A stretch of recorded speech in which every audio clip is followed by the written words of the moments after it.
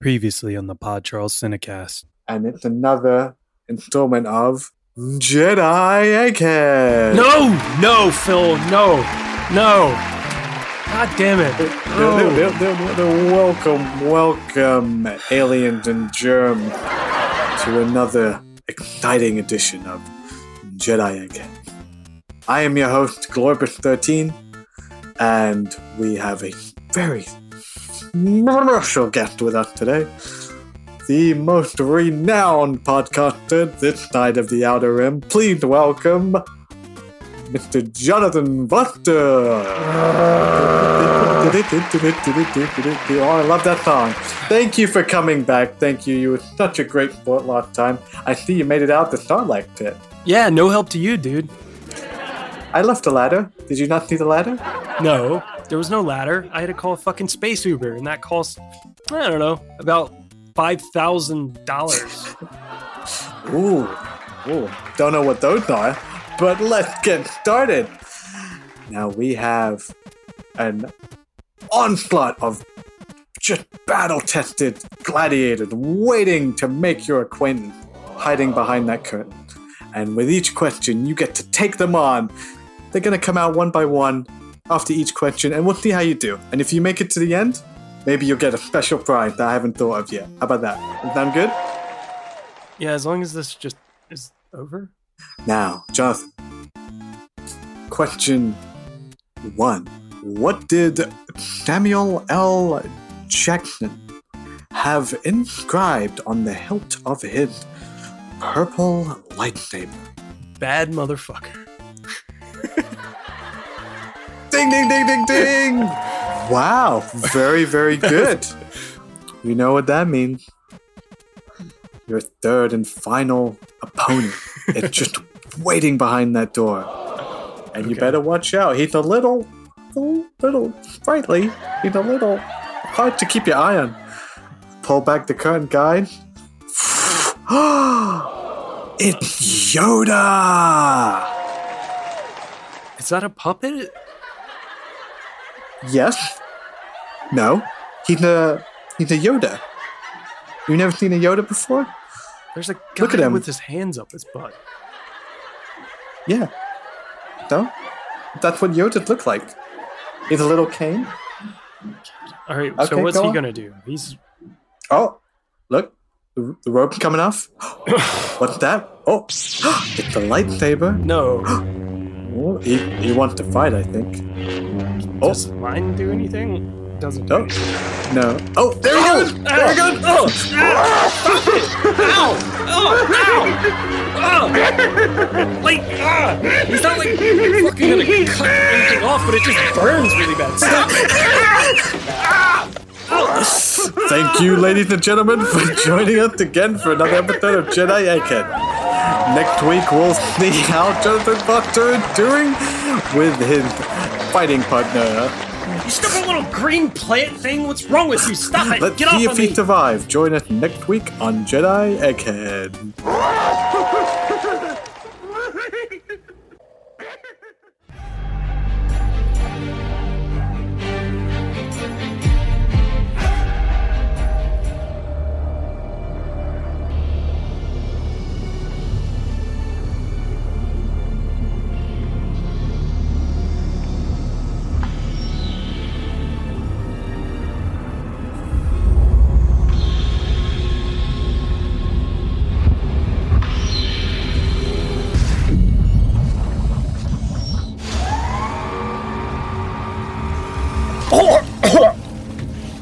You are completely healed. Where am I? You're in a medical facility in the Outer Rim. What? God damn it, Phil. You're always doing these stupid Jedi Egghead things. What is this thing? It's a Bacta tank, sir. A Bacta tank? Yes, precisely. Ugh. How long have I been here?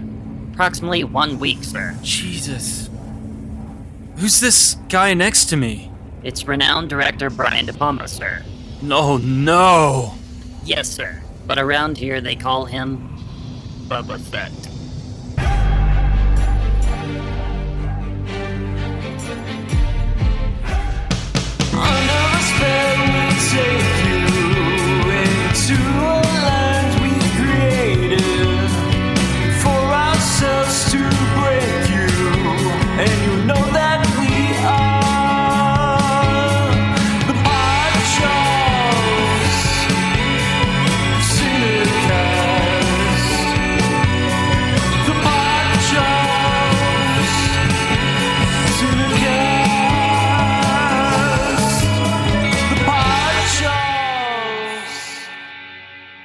kind of crazy that, like, the guys, in the U.S. Army are sending us out to space now.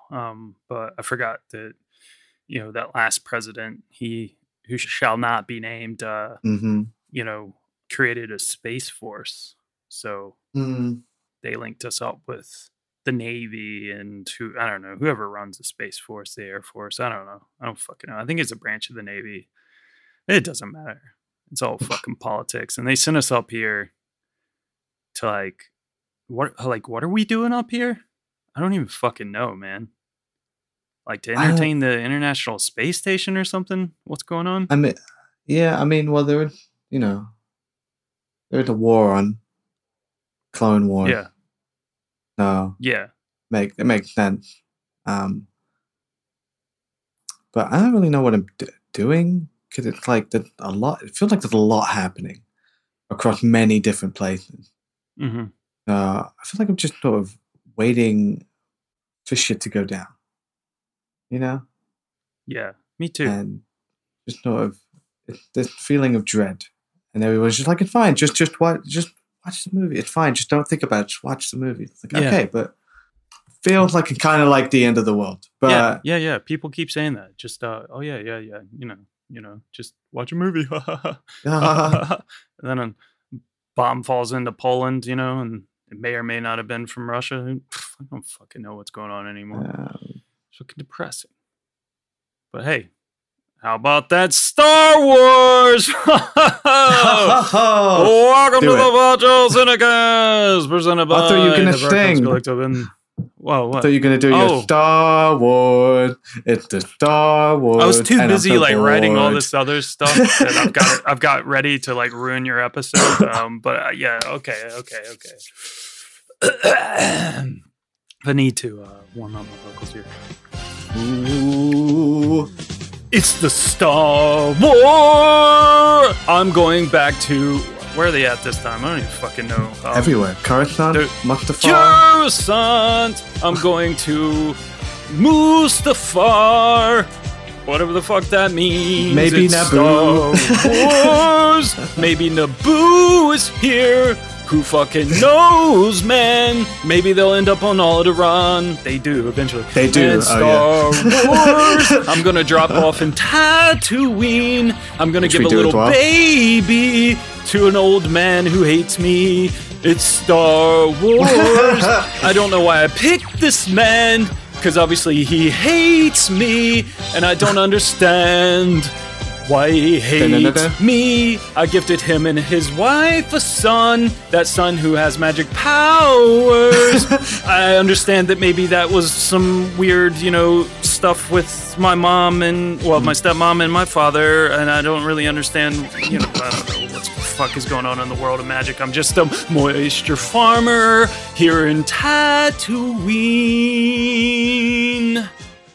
And by God, I'm going to spend the rest of my days hating this man called Ben Kenobi. I'd be goddamned if he tried to give my boy a little flying craft. I don't want him to think like that. I don't want him to know what's out there past those two suns. Oh shit, that's pretty good, right? That was really good. Like a blend. It went off. You've found that groove halfway through. Yeah, good. There was multiple layers. You switched characters. And good. Yeah, it's pretty good. Yeah, good shit. Yeah. Welcome to the Podcast Cinecast. Yeah. We're here. We're doing it again. We're here. It's we're done with our war season. That was fun. Now we're into future wars. Isn't the culmination of 2 arcs? Yeah, it really is. Yeah. No, it's a big bamboozle. Yeah. The many wars we have seen fought over the last few months. Mm-hmm. And obviously the Star Wars, which we've been discussing on and off for 2 years. Yes. Is that right? We started during lockdown. Yeah. We were just fuck it, let's do the original movie. And then I don't know why we started doing May the 4th, we did the first one. May the 4th, we started episode 1. And we didn't want to wait a whole year to just do episode 2 and then another year for episode 3. With It's not Patreon. Come on, one second. John's just going to get the door. I'm expecting it's not a delivery, not an unboxing special happening. Just waiting, hanging out. I'm sorry if this episode is bad. Very last minute, I watched the film and wrote all the notes in the last couple of hours because I'm busy and stressed out making a movie. So I'm sorry if it doesn't, if it's not particularly informative or interesting, but I'm sure John will make you laugh in his whatever he has planned, which I'm worried about.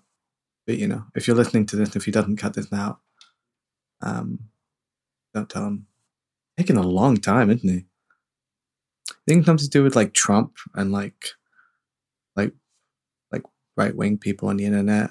Probably, I bet he read some conspiracy theory on the internet, and now he's gonna like throw it in my face and make the film look stupid, even though it's actually really good. It's actually fucking great, but that's just between you and me. It's an odd time. The war affects us in different ways. We've been through a lot, me and John. We're tired. It's just hard. It's hard to find the energy every day. And, I'm just talking to the abyss right now. Talking for a good 2 minutes. Something's got to give. Where will the episode lead us? If anywhere. I don't know. Fucking hell, man. There he is. There he is. Guy, it's like he can be able to hear me. It's like this Amazon guy, and he's spending like 5 minutes just trying to get a scanner to work. And he has the package he's supposed to give me, but the scanner's not working. And he's just give it to me. Just give it to me. I don't give a fuck about your scanner. Just I got shit to do. I'm gonna wait for him to fucking call customer support, and he's just gonna bug me. Oh, okay. But anyway, fuck it. What were we saying? It's a Star Wars. It's a Star Wars thing. Yeah, it's an episode. It's a podcast. You know what we're doing. We started this with the intentions of just having a bit of fun. Like you were saying, throughout the pandemic, and then and then it was fun for a bit. We managed to get ourselves back into it from this May the 4th throughout this year, peppering in episodes in between arcs. If any astute listeners out there have been paying attention, there might be a greater arc that all of this has been a part of. All tying into. I don't know. I don't know. I just edit these things. I don't know what's going on. Yeah. I don't know what actually finds itself into your ears when you're listening to these episodes. Yeah. But we're here today with another edition of a Star War. And as we tend to do, with the exception of Phantom of the Menace, of the Mask, of the Opera, where I did the episode, I turn my lead hosting abilities and duties over to one Mr. Phil Freitas, who will guide us on this journey into the abysmal abyss that is the space opera of one Mr. George Lucas. The epic space opera romantic tragedy that is these just beautiful movies. I mean, I'm surprised we made it this far.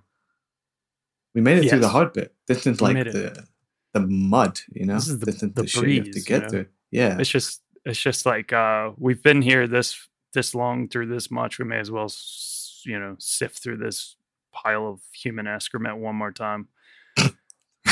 One more time. Hold on 1 second. I think he's knocking. Go for it.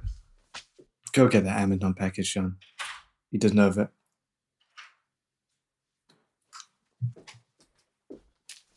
Okay. Sorry. All right. Did it work? Yeah, it worked. I guess. He scanned the package. Give me the package. Oh.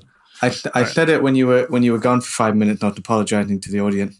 That a bit rushed, bit last minute. Totally, I'm bad at this job. I totally spaced. Get it on. You're right. Yeah. Yeah. I got you. Got you. To blame it on the film, blame everything on the film. I'm filming on Sunday, and the last 2 days I've had like people drop out, and I've been sort of panically. That word? Panicking? What the fuck is that? Manically? I don't know. Manically trying to find a replacement. So it's been sorted today. Yeah, so you texted me yesterday, and I was just like, oh shit, I was meant to do that. So I was just like, okay, no, I watched it and researched it today. Yeah. So I'm sorry if it's not great, but these episodes tend to be better when I go a bit lighter, and I let Jonathan just go off on how much he dislikes this shit. You better believe that's why these episodes are like 4 hours. Yeah. Usually it's me derailing him. Yeah. And usually it's one or the other going off. But these episodes tend to me going off on how much I like this shit, and you going off about how stupid it is. So, well, you better believe I'm going to derail this episode. Yeah, I don't know what he's got planned, but I hope there's some interesting shit in there. Anyway. Oh, what of what I'm gonna derail you with, or what? No, I mean like I hope. Yeah, the research. I hope there's like some. I hope it's not too. My boring. Shit's all interesting, very interesting. Oh, okay. Well, okay. All right. Well, cool. Should we get going? Well, yeah. What? How do we start? What film are we talking about?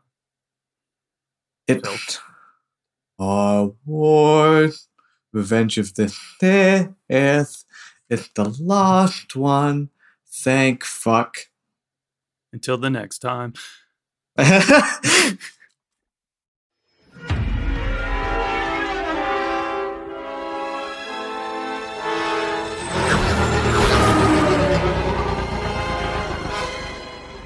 dark side of the Force is a pathway to many abilities some consider to be unnatural. Is it possible to learn this power? Not from a Jedi. The Council wants you to report on all the Chancellor's dealings. That's treason. We are at war, Anakin. Very dangerous putting them together. I don't think the boy can handle it. I don't trust him. I need your help, son. I'm appointing you to be my personal representative on the Jedi Council. You are on this council, but we do not grant you the rank of master. What? Obi-Wan and the Council don't trust me.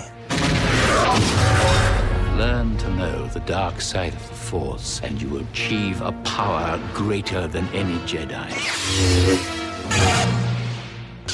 You're under arrest, Chancellor. Are you threatening me, Master Jedi?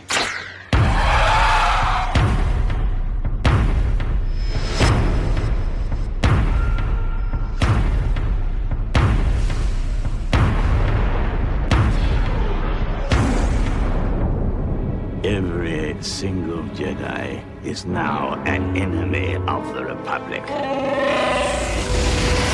Do what must be done. Do not hesitate. Show no mercy. Who could have done this? Twisted by the dark side, young Skywalker has become. I feel so helpless.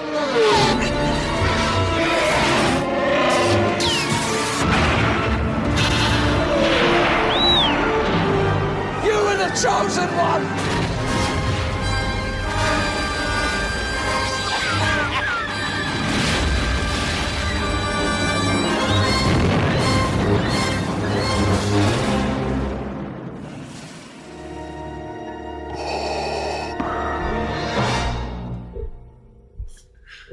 All right, Phil, take it away. Okay.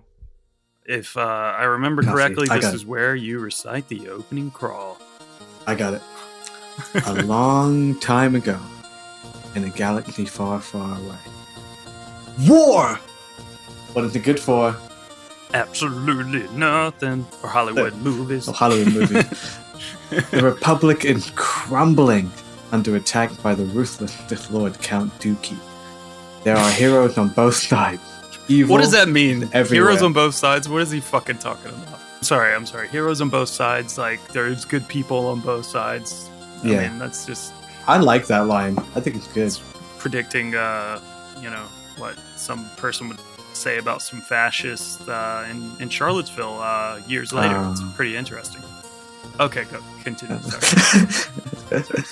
the fiendish droid leader, General Grievous, has swept into the Republic capital and kidnapped Chancellor Palpatine, leader of the Galactic Senate. Mm-hmm. And the separatist droid army attempt to flee the besieged capital with their valuable hostage. 2 Jedi Knights lead a desperate mission to rescue the captive Chancellor. Did you ever hear the tragedy of Darth Vader the Sad? It's the 2005 third and final installment of the prequel trilogy, Star Wars Episode 3, Revenge of the Sith, or Don't Worry Darling, it's the best one. Written and directed by Jedi Master or Sith Lord, depending on your viewpoint, George Lucas. It's 3 years later from the last one. From the start of the Clone Wars, Jedi are embroiled in a full-on war with the Separatists across the galaxy. While Obi goes after General Grievous, Anakin's tasked with spying on the Chancellor. But visions of Padme's death and childbirth leave Anakin susceptible to the manipulations of the not-so-secret baddie Palpatine, which leads him down the path to the dark side, and eventually becoming the infamous and iconic Mr. Darth Vader. Hot take out the gate. What we saying? It's Revenge of the Sith. Lay it on me. Okay. This film is a series of good and bad. Okay. But I will say that the good is enough to outweigh the bad to a point where we did it. We did it. Not necessarily a good movie, but it's definitely the best. He liked it, everyone. It's the best of the prequels, for sure. Yeah. And it's not purely because of like I remember when it was coming out, it was like it was the darkest of the three. Oh, it's the darkest of the prequels. It's not as childish and silly as the first two. Which whatever, it's not, but at the same time that doesn't matter. It's just like it is. I don't know. There's something about the story between Obi-Wan and Anakin, and then like that little snake bastard Darth Sidious in the middle, just like that pulling little the strings. bitch. Although, having said that, there is a lot of stupid shit in this film that like clearly drags down a lot of that. Luckily, like you kind of get like, enough of this story that has, I guess, been further fleshed out via the new Disney Plus vehicle television series, which Obi-Wan Kenobi may not talk about. So depending on your pay grade, may or may not be behind a paywall. But yeah. So I don't know. There's that side of the story is really fun and it's interesting and it kind of like helps you power through all the bullshit in this movie because there's a lot of stupid shit going on here, and I'm sure we'll get into it as we talk. But like, I mean, just the fact, and we've been saying it since I guess the first prequel, but definitely in the last one where I was just going off on how stupid the fucking Jedi are.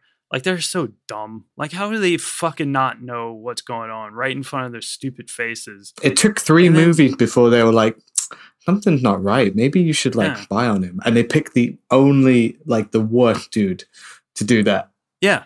Like, the one who's clearly, like, confused and in many ways, and they don't even see like how fucking confused he is, and he's like blatantly making out with Padme in the palace grounds of Coruscant. They just don't fucking no one knows. Well, those pillars are huge, dude. Yeah, fucking, it's just stupid. It's like, I don't know, like throughout the film, and then like also in the last film, Mace Windu's just like, oh, like, you know, I sense a disturbance in the Force. Plot. Oh, like there's a plot to destroy the Jedi. Yeah, there's a plot to destroy the Jedi. We're not able to use our Force powers. We're not as Force sensitive as we used to be. Although, like, physically, they clearly are. I guess it's just mentally. But, you know, no one seems to know that there's a fucking Sith Lord right there in their fucking midst that they're dealing with on a daily basis. And it's just like, it's really fucking stupid.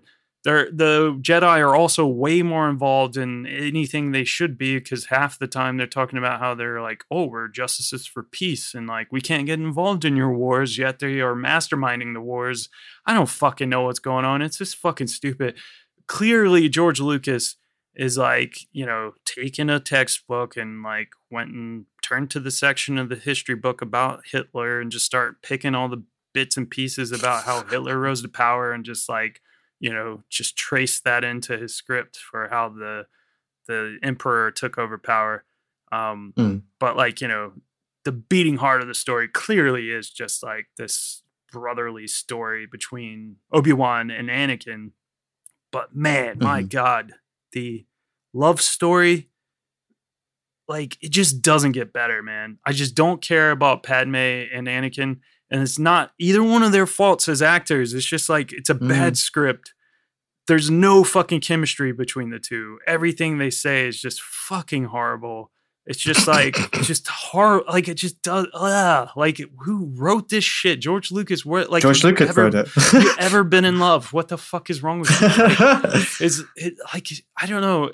You should know better anyway, because like, if you actually go back and watch Star Wars, and I was fucking saying it since we did the fucking original films, that like, he's just a bad writer, and all of this shit that he like spits out that people always like quote all the time about like fucking Han Solo and Princess Leia is pretty fucking abysmal as well.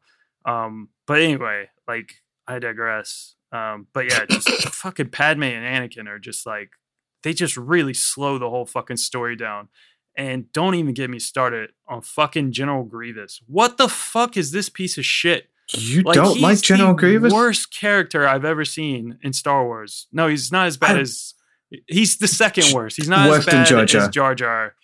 Jar Jar's the worst, and then it's Grievous. There's no lines, though. Grievous is horrible. What is he? I figured you would like... He's like a cyborg. I thought you would like him because he's fucking weird. He's like a robot with like a cold. He's got an upper respiratory infection, but we've already got a character in this film who acquires an upper respiratory infection. Did he get it from Grievous? I don't fucking know. Like, no, he got it from being burnt alive. It's like you weren't even watching the movie, bro. I know. I just don't like. I just like, what is this? I figured no, that's not the surprise. I thought you would actually like it because that character is so ridiculous. But and it's what's the like point of them? Like, they could have. It's something for Obi-Wan to do. They could have not killed Count Dooku and just like gotten all that shit out of the way with. But you Grievous, you need Anakin to kill Dooku right at the beginning. Signal to turn, dude. He was gonna turn anyway. Who gives a shit? You know, he could have done that at the end. I don't know. He was gonna like fucking kill like all the children. You know, it's like, I didn't care. I don't know. He could have killed someone else. He could have fucking killed the Viceroy. Why is that guy still there? That fucking idiot made it to a third film. This Viceroy Newt Gunray. Yeah. Again, he does kill him at the end. He does kill him at the end, though. Being fucking fooled by the Emperor. Third movie like, in a row. Go wait on this like really hostile planet. It'll be fine. It'll be fine. Just go hang out there. No, and I'm gonna send my friend. Don't worry about him. He doesn't stop to say like, oh, maybe we should, you know, be split up or something. So like the Jedi can't easily find us. Do what I say. Do it. Do it. That line delivery. Do it is great. Do it. Do it. Do it. Do it. Yeah. Ian McDermott or whatever his name is. We'll get to him. I feel like he's great. This is his movie. I feel like he's really good. Although I don't necessarily buy old man Palpatine like flying through the air like a corkscrew and like, you know, easily destroying all these Jedi, and then like Mace Windu clearly is powerful. You know, fucking whatever. You go. I've said enough. Okay. This movie's okay. It's okay. It's still like about the same as when I first saw it. I saw it back in the day.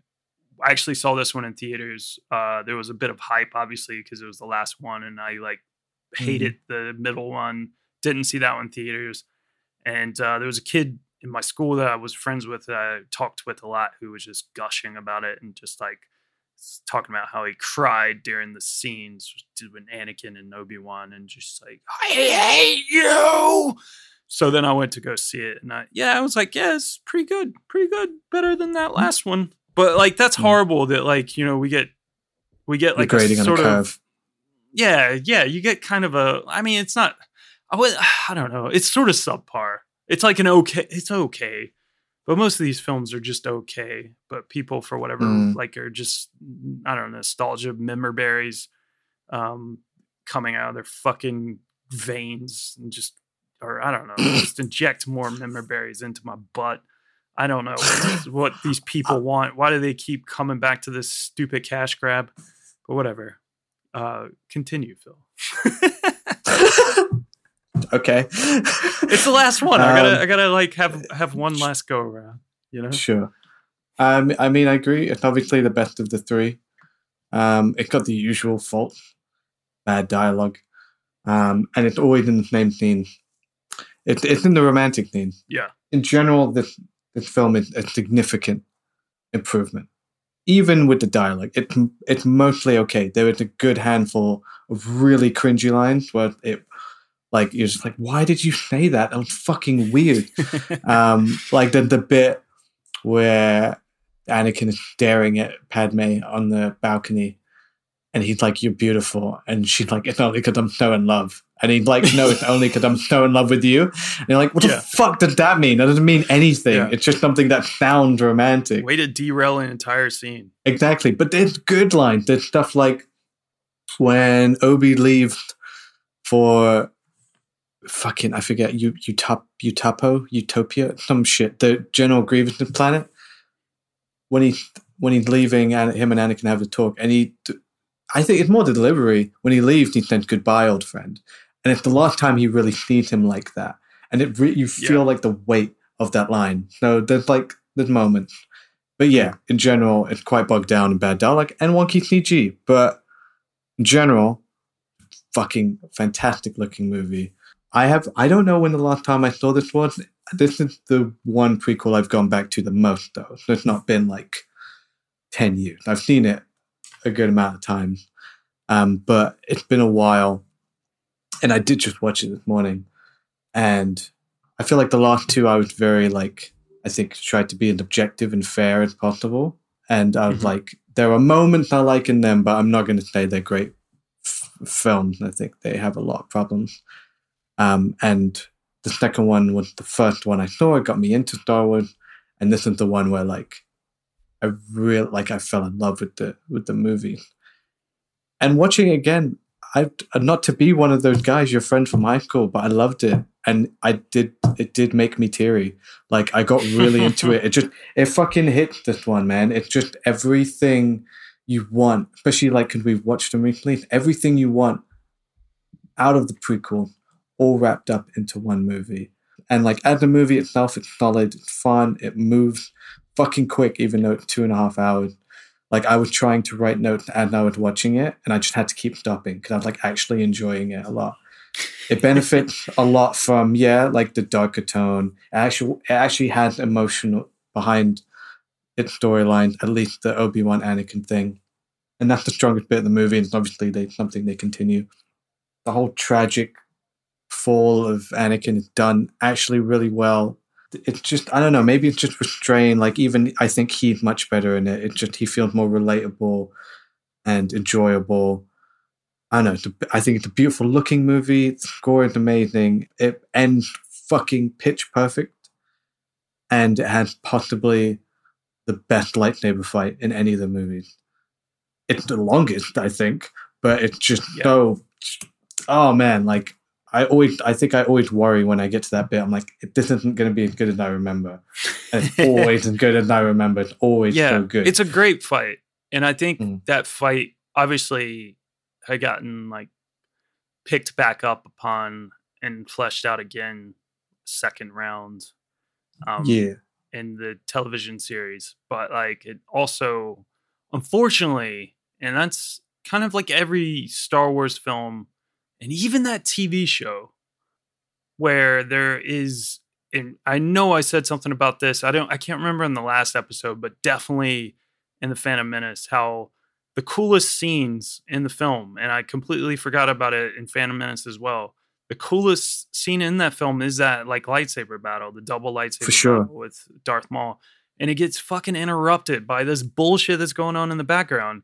And then the last movie, I can't really remember, like, there was definitely like stuff going on with like Count Dooku and Yoda, and like there was another fucking battle going on. Well, you had the massive arena thing. Yeah, the arena thing. The droid army fight, and you're kind of exhausted Jar Jar, by the time you get to the fight. Or the Wookiees, I don't know. 3PO, fucking, you're getting confused. 3PO, they're all. I'm getting 3PO losing its head again. Yeah, I'm getting all three of them mixed up. But anyway, and then in this one we get like Yoda and like Palpatine Emperor bullshit fight. going on during the middle of the actual cool fight I want to see. Like, I just don't care about like CGI Yoda flipping and flopping around. Again, we've already seen it. I don't care. And old man Palpatine, who like you've done your deed. You've made your fucking, evil guy. We don't need to see you again until episode 6. You're the Emperor. We get it. You're sitting throne. Get out You're of here. But anyway, it's just like I hate that about these Star Wars movies. And it's like every one, the main sequence, the thing that's the most impressive thing about the film, it's as if they don't have enough like confidence or something in the scene to pay off, that they can't interrupt it like while with some other like really clusterfuck fucking action piece going on at the same time. They all tend to follow the same structure of like there's 2 or 3 subplots, and they all kind of converge at the end, and you don't intercut between them. I think he's always trying to recreate that moment in Return of the Jedi where that happened. Yeah. Where I don't remember if it happened in Empire, actually. I don't remember that fight being broken up. That's a really good fight. Yeah. But the one in Return of the Jedi, it's so cool because it's being intercut. It's him fighting Vader and then the Emperor while they're trying to get the shield down and they're trying to destroy the second Death Star. But the difference is you give a shit about those characters. About you love Luke, Han, and Leia and Lando. Yeah. So it fucking really worked. And like, this is the thing. With this one, for me, it's good enough that you still get some feeling out of the end. Like, the film is like, this one has done it well enough that by the end you have some care for the character. But it's not as much as if the last 2 weren't so fucking messy. Yeah. I know, it just would have been a bit more satisfying by the end. You're like genuinely like afraid for people's life. And I guess that's hard. The same thing happening now with Andor, where it's like, he's like that show's great, but Andor is the weakest part of that show. But that must be hard to do because he's the character how it ends for him, Yeah. And it's kind of the same thing in the prequels, where it's like, it's hard to build up anticipation when you kind of know how it's going to end. Yeah, you know where they're going. So the tragedy comes from the knowing of it. Yeah. But yeah, it would have been better if like you actually built to really liking them. But yeah, the fight at the end it might be a bit overkill because it's a long fight, but it's so good. I could just watch it for half an hour. It doesn't need to be cut up at all. I think that's a good point of just not caring about any of these characters and stuff, which makes it like harder to invest in these like overcomplicated like splicing scenes of other things going on, because like he spent the last 2 films only building up 2 characters, and that is Obi-Wan and Anakin, and like actually only this kind film, of, and Padme a little bit. But like he definitely tried to build her up as well, but at the same time he did as much as he could possibly do to like ruin any like chance she had for being accepted by anyone, because he wrote her poorly and just was just a terrible writer.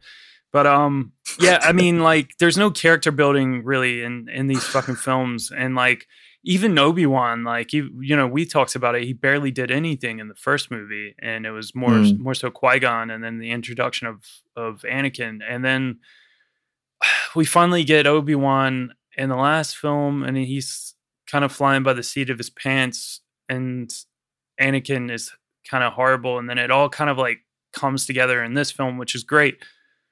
But like all the other characters, like I just don't care about anyone else. Like it's like I don't know. It's the problem with a lot of the villains as well. It's like in the original Star Wars, you had like one main villain, and that was Darth Vader. And of course, he's very mysterious and stuff. But at the same time, you kind of get the sense of who he is and like what he's after and stuff. And then as the films go on, they reveal more, and he like retcons stuff to like make the characters work together and whatever. Sure, but the prequels have lots of mini bosses.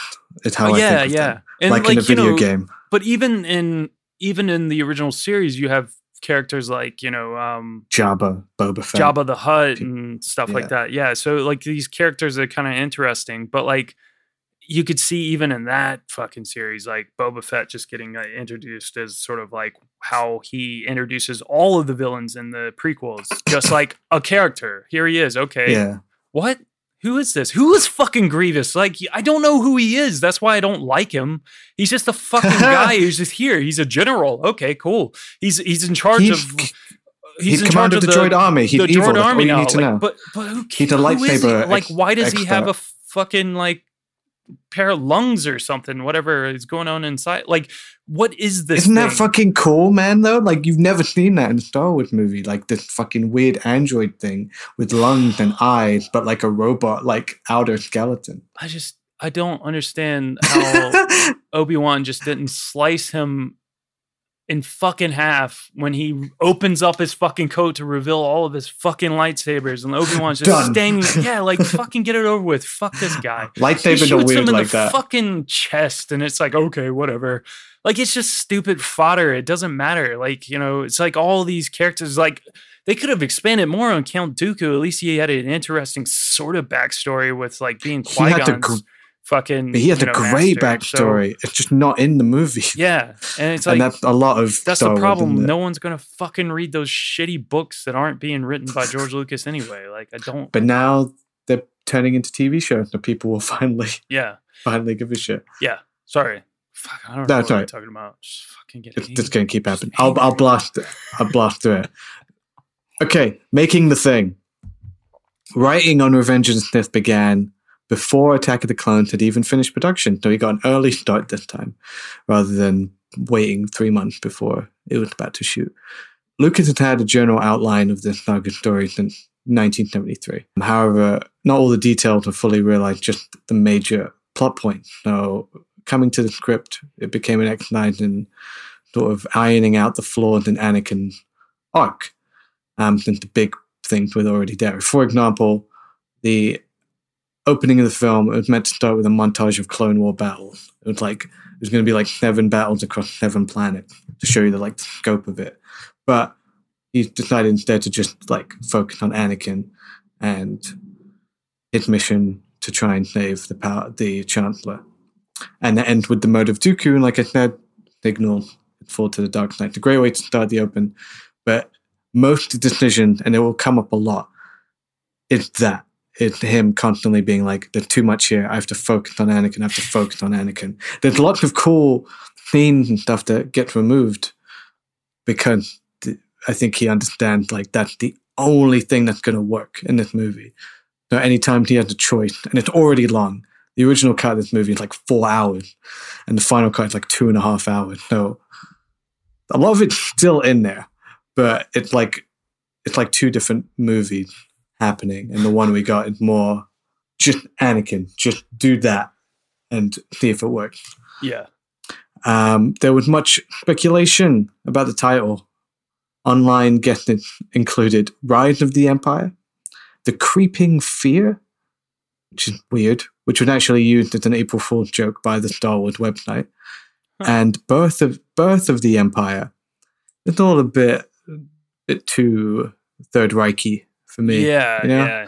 Birth of a Rise of Nation the Empire's as well. okay, but I will That's say not that Revenge of the Sith is the best of the prequel names as well. Although, Easily. this is the film where the clones actually attack, so I don't really understand why the second film didn't attack the clones. This Right? should have been Attack of the Clones. Yeah. Like, the clones didn't attack in the last film. They were just birthed and used to, attack like a droid army. If anything, it was Attack of the Droids. Yeah. But then it leads to the Clone Wars. Yeah, but I wouldn't use the term attack if you're using that as like if you're on their side. I don't know, like your protagonist or on. I would have called side. it Attack Here Come the Clones. Here come the clones. Here come the clones.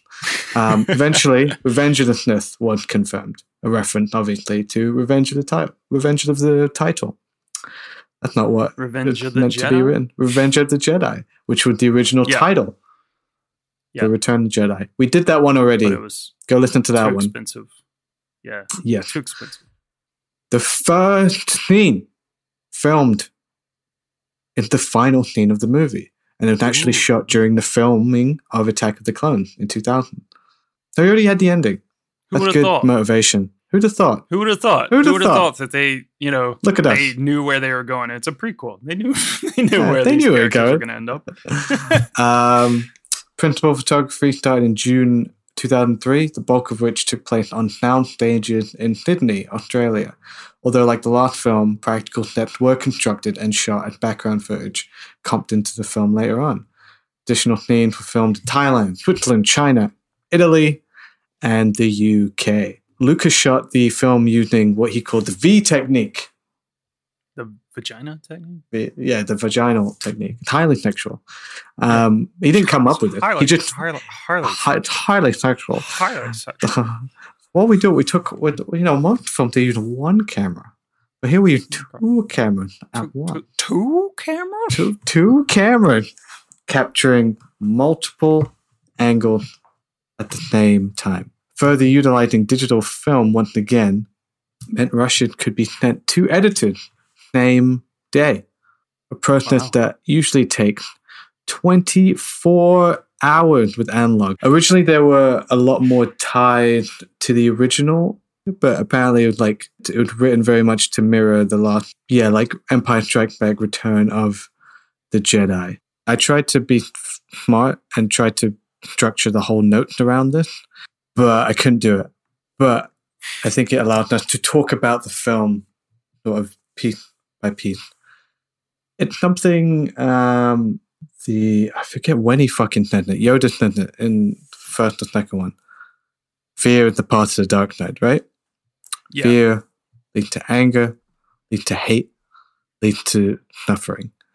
And that is the structure of Revenge of the Sith. And it's done really fucking well, actually. It's like very much like a 4-act sort of structure, or if you count the first and sort of last, it's like opening and ending.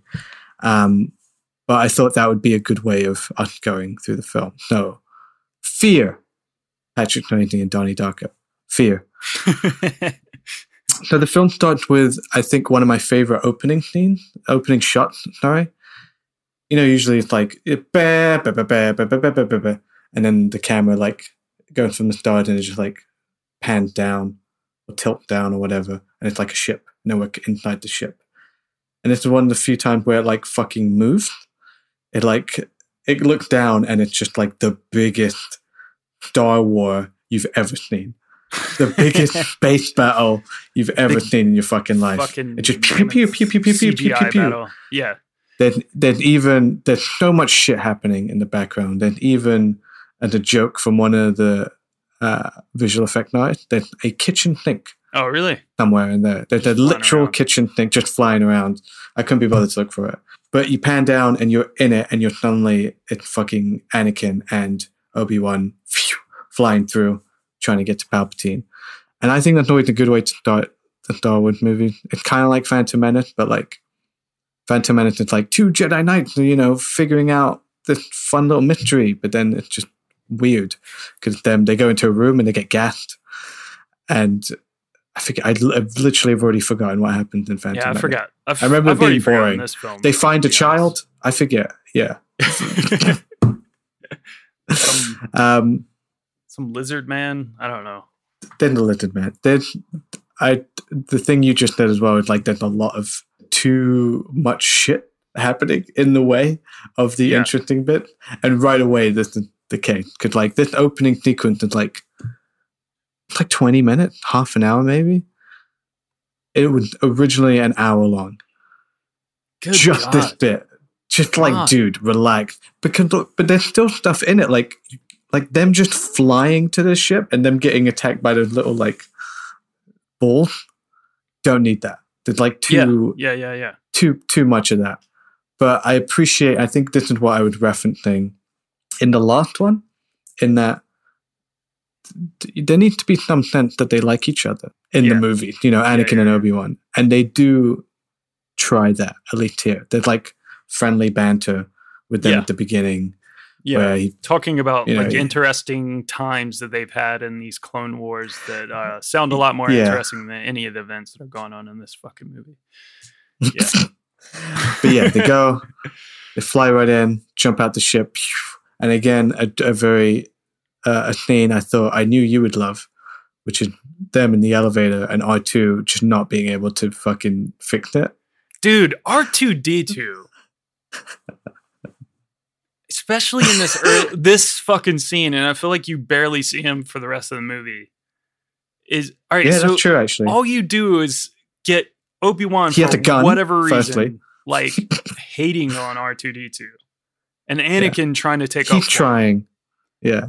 But then R2-D2 again, like he did in the last film, starts pulling out all this shit. I don't see why they didn't just send R2-D2. Like, who needs the fucking clones? They cloned the worst fucking person possible, Jango Fett. He sucks. He dies instantly. And then all of his fucking clone children that they create, like, are all fucking pointless. And of course, his favorite one that he kept himself and molded to be even worse goes and becomes Boba Fett. And good God, you know how that's going. He fucking sucks. He's a drizzling shit. Yeah. And should have stayed in that. He should have stayed in that fucking Sarlacc pit. God damn it. And then we are subjected to this fucking like dumbass Clone War thing going on when you could have just sent R2-D2 to fucking destroy all the droids. That's all you need to do. He had the oil. He had fire. Oil? He had the gun, like a taser. He's droid, man. He can fly. Yeah. What the fuck? Why is he so OP now? He's like fucking like God Shaggy, you know? Like, what the fuck is going on? Ultra Instinct R2-D2 over here flying around, destroying all the droids. I'm so glad that they stopped doing droid voices like this, like in the TV series. Wow. Like, these not R2, like R2's whatever, but it's the. Oh, you mean like, hey, you, stop. These fucking voices. Roger. Like all these horrible voices, they sound fucking stupid. Like this film now they have like normal sort of voices. Like embarrassing. Like if you were like watching this, like say you were like a guy or a girl who was trying to, like impress a partner who didn't give a shit about Star Wars or whatever, and you had like a potential partner coming over and you have Star Wars on, it would be embarrassing. All the sounds these fucking droids and shit are making in this movie.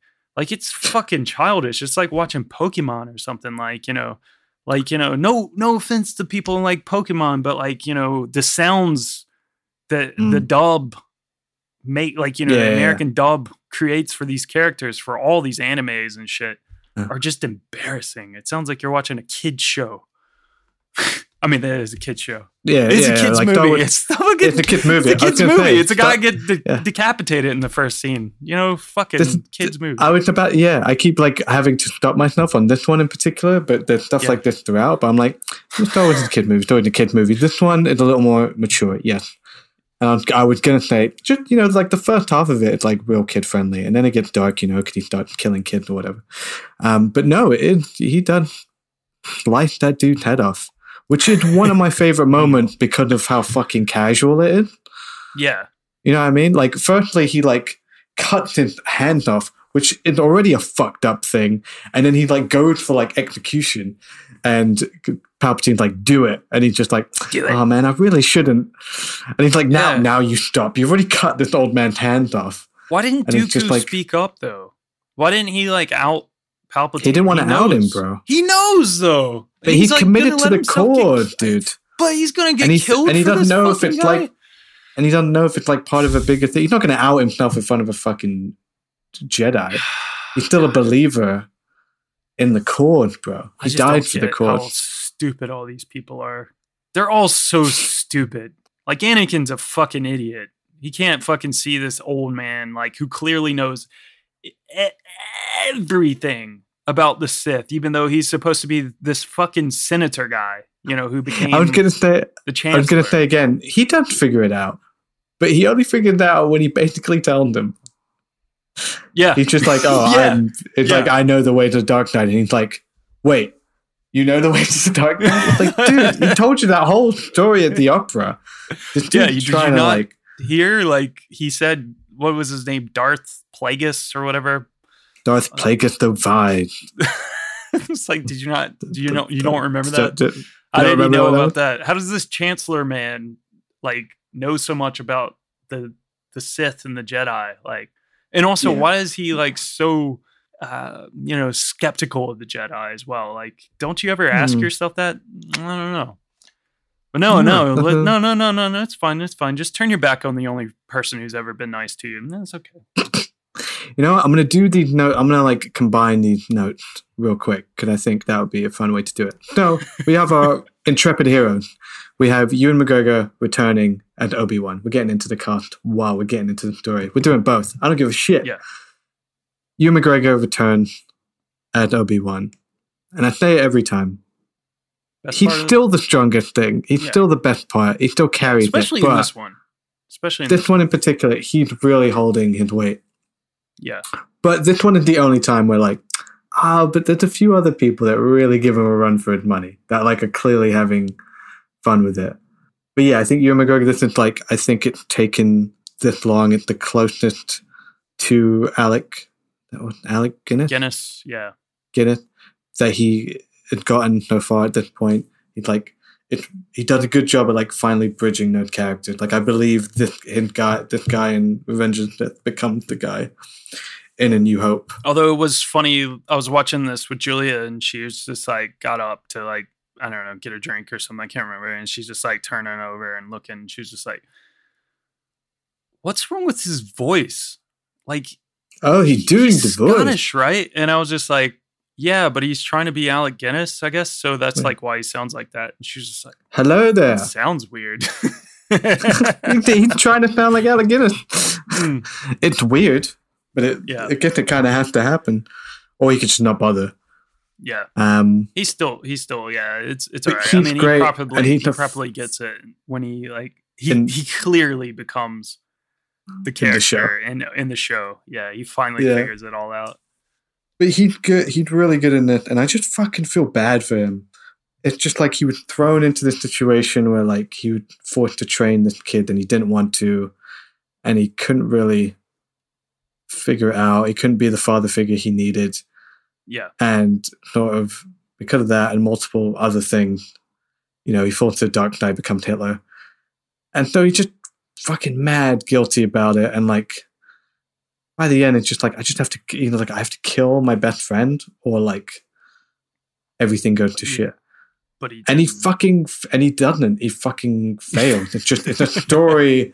It's a story of failure, and that's why I like the movie, because it's like Empire Strikes Back, which is like arguably the best of those ones.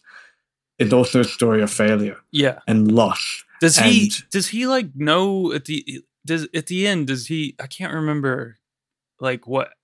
I rewatched the Obi-Wan last episode in preparation for this. Like I remember there's a lot of in that show, a lot of stuff about like how he starts to like sense that Vader's out there and blah, blah, blah. And like, you know, how that all links back up and there's a lot of memories floating between the two and then past things come up, like past training sessions and all that. But I can't remember if like he knows that he's alive. Like he doesn't does he? Know. Like he thinks he did kill him. At the end of this movie, he thinks he's dead. Yeah. And then again, I don't understand how they don't know how to sense, like they're not force sensitive of people that like of other Jedis and Sith people unless if it's convenient to the plot. Like when Yoda's sitting there. Well, this is the thing. He leaped. Oh, my heart! All the Jedi are being killed. All the Jedi I can dead. feel that, but I can't feel that. Like this fucking Sith Lord's right here in the fucking room. But whatever. I digress. I can sense you have the Force in you. I sense the Force is strong with this one. Okay, cool. It's convenient. It's not an exact. It's convenient, right? It's not an exact science, man. It's because there's no fucking science. It's just stuff fucking bullshit. Midichlorians. Fucking. We'll go back to midichlorians. Yeah. You wait. This fight. So yes, he doesn't. He doesn't know Adia. Yeah. He killed him. He thinks he's dead. He's left him for dead. He's like, this dude, I cut his legs and arm off, and he's being burnt alive. I'm gonna walk away. I think I've got it. I think I'm done. And you can explain it away and being like, well, Anakin did die that day. That sort of thing. And then he fucked off and completely shut himself off. Yeah. And then it's in the show. We'll get into it later because I really don't like how they do it in the show, actually. Yeah. And everybody's favorite cast member, Hayden Christensen. He's back, guys. He's back. I'm Hayden Christensen. Little Anakin. He's back. Hi, I'm Hayden Christensen. All grown up. Who motherfucker bulked up for this movie. He was told to bulk up to physically show Anakin's transformation in between films. Worked out with a trainer in Sydney for 3 months. And according to him, eating 6 meals a day, and he was on every protein and weight gain supplement that man had ever created. Oh, I've got one for you. Snack time! There's something about that look you gave to me. I know you can only mean one thing. It's snack time. In the morning. It's snack time. In the evening. It's snack time. I can't wait for you. It's snack time. To say those words to me. It's snack time. It's snack time. It's snack time. I can't wait for you to say. It's snack time. What you got? Snack time. We're in space, right? And you need your protein. Well, I've got 7.2 grams of protein for you right here in this pouch of Milky Way Magic Stars. Beautiful, keeping in perfect. Theme with star and galaxy, themed snacks for our Star Wars episode. And I don't think either one of us have ever done Magic Stars. No, don't think so. No. And we are in the most magical worlds with Jedi wizards and Banshee warlords. I don't know. What the fuck? It had a face. It has a face on it. These little stars. They kind of look like the stars that like Yugi and his friends got in Yu-Gi-Oh! I think it was like the second or third season where they were like in the Battle Kingdom or something, whatever that shit was called. And they like were awarded stars for when they won, and then they got like 5 or 6 of them. They got to go to the championship. I don't fucking know. I just wanted to talk about Yu-Gi-Oh. So yeah, it's more interesting than this. Come on, man. Come on.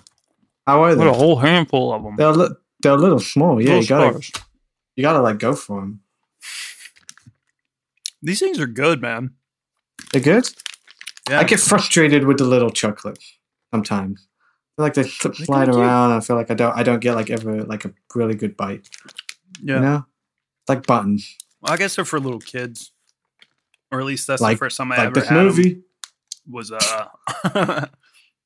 first time I ever had them was like I was just like very recently up in Glasgow, and my wife's sister had bought a couple of packs for her 2 daughters, and they were just running around with them, and I had a little bit, and I was like, oh yeah, they're all right, pretty nice. Okay, so how many do you think you just had? Was that enough to make a judgment? I've had like probably at least 12. Okay, so how many? Shoveling them in. How many CGI jumped? Jumps? How many what? Yeah. How many CGI like leaped into the air? Do you give it? Like corkscrews and stuff? Yeah. I give it like they're pretty good. 4 old man spins through the air. You know, he rotates 4 times as he like goes to kill these Jedis. Motherfucker strung with the dark side. I feel like you're not paying attention to that. He's not that old. It's like the scarring that makes him look older. I like this Milky Way. Milky Ways are nice. I think they're even better in America, which is crazy. That's not usually how it goes. British chocolate, again, people are just like a little too high on their high horse here in Britain with their supposedly superior chocolate. It's like, who gives a shit? That's all you got. We do have really good chocolate. Fucking Goldfish or Cheez-Its or anything like that. So shut up. Someone is bitter today. What do you have? I have a bad snack because I didn't give myself any time to go get one. So I got something that was in the house. This again.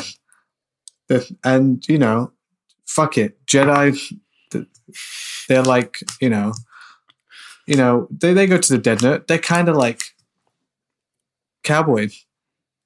Sure. They're kind of like space cowboys. You don't know where I'm going. The thing I have has a cowboy hat on it. And it's Pringles, Texas, BBQ sauce flavor. Look, there's the cowboy hat on it. Cool. Yeah, I mean, that screams Star Wars. What do you want? It was that or a banana. And I was going to be like, oh shit, this movie is bananas. I was looking for like a drink or something to like brighten it up. I don't really have anything. I haven't had a barbecue Pringle in a long time. I like my Pringles original. I like them sour cream usually.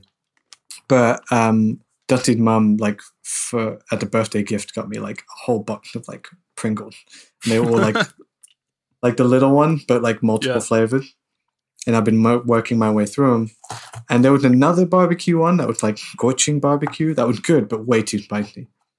This one's just regular barbecue. You know what I don't like is that you can open it up. Oh, I'm like, I'm fucking broken into pieces, bro. Yeah. What am I supposed to do with that? So have you set all of them up and just use them as like a really exorbitant amount of bongos? Like, just tapping on all of them. Yeah. What else am I supposed to do with them? Yeah. I don't know. Make a movie. At least I'm over here thinking musically here. I'm trying to inspire myself to like finish my album. Yeah. Okay. Yeah. How'd that go?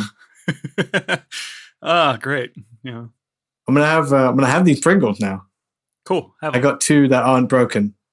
Snap into that Slim. You have to eat them 2 at a time, right? Yeah. You do that? You can't have one Pringle. I just ate 2 Magic Stars at a time, so yeah, go ahead.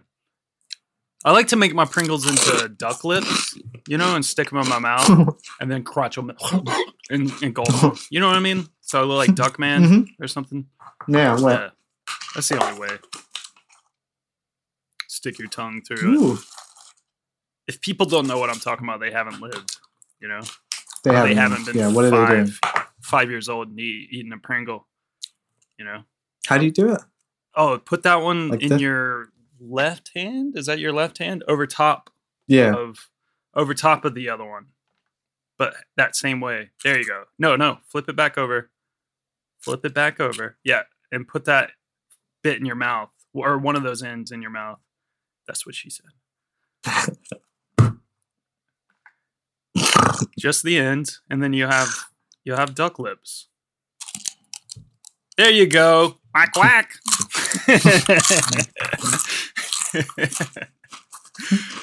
How many cuts to very uninteresting other elements to this overcomplicated like story about politics that nobody gives a shit about are you cutting to when there's a really cool lightsaber battle going on? Try to put that on your spreadsheet, Malcolm. Good luck parsing that down. The 4. A solid 4. Solid 4. 4 cutaways. Yeah, it's a 4 cutaways. Maybe 4.5. I'm really weary of like pulling out 5. I think 4 is safe. Very rare to pull out 5. You know, I don't just throw them out. You know, like some people do. Some people like to just throw 5 out all the time, but I like to really like think about my rating. When did I throw a 5 out recently? I threw a 4 out for these Magic Stars. You're acting like, you know, I'm over here Dave Meltzering this shit, you know? I just feel like, you know, there was a few in a row. No, there was a few in a row. I don't remember them now. But, you know, it's not worth going into. It's fine. Well, you know, something worth going into is this battle, this big battle at the end of the film, you know, which is clearly the scene of the movie. But, I don't know, Phil. Did you know now that we're all skip to that up, bit? there was well, yeah, there was an interesting battle going on in this movie that, like, you know, that everyone saw. We've already mentioned it a little bit of what happens. You know, there's a great, you know, thing where Anakin, you know, he's all like, "I hate you," and then, you know, Obi-Wan's like, "Oh, but you were my brother. I love you. I love you," and then I love you, but I'm let you burn, bitch. And he lets him burn. There's some choking of a woman and stuff, all sorts of shit like that.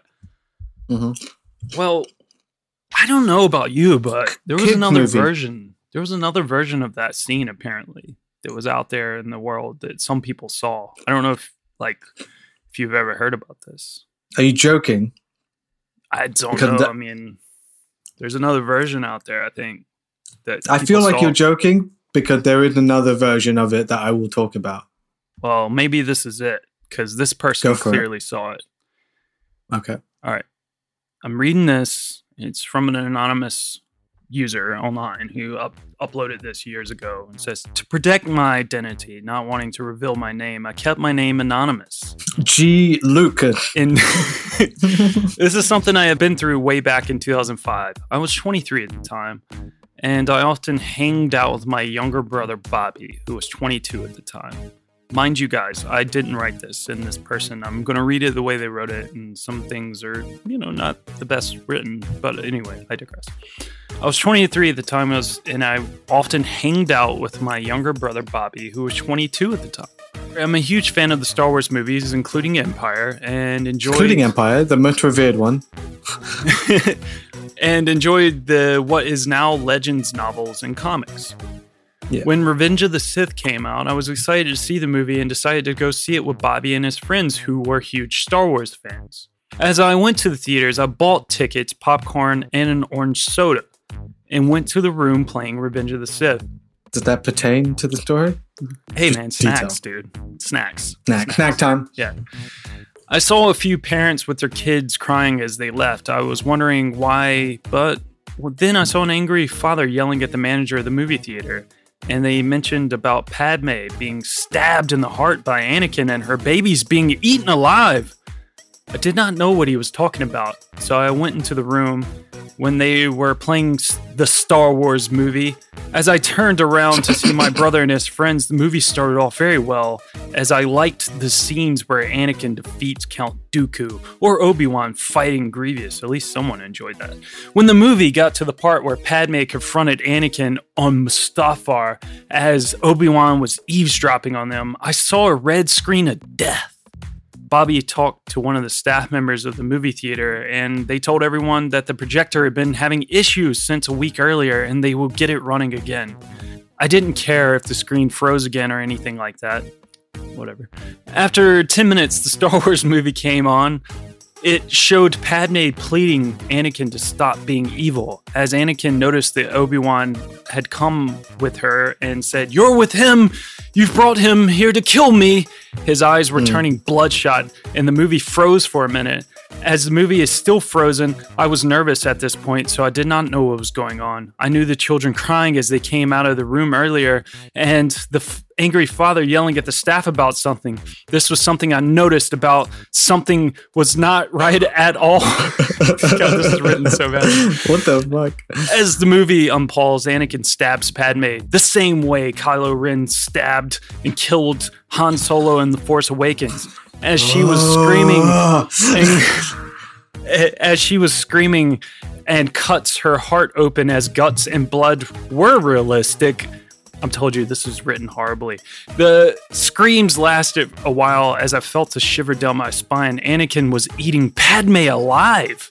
As she screams while Anakin brings out a realistic knife and jabs it in her heart, I noticed that the actors and actress were different, as if the scene was fan-made.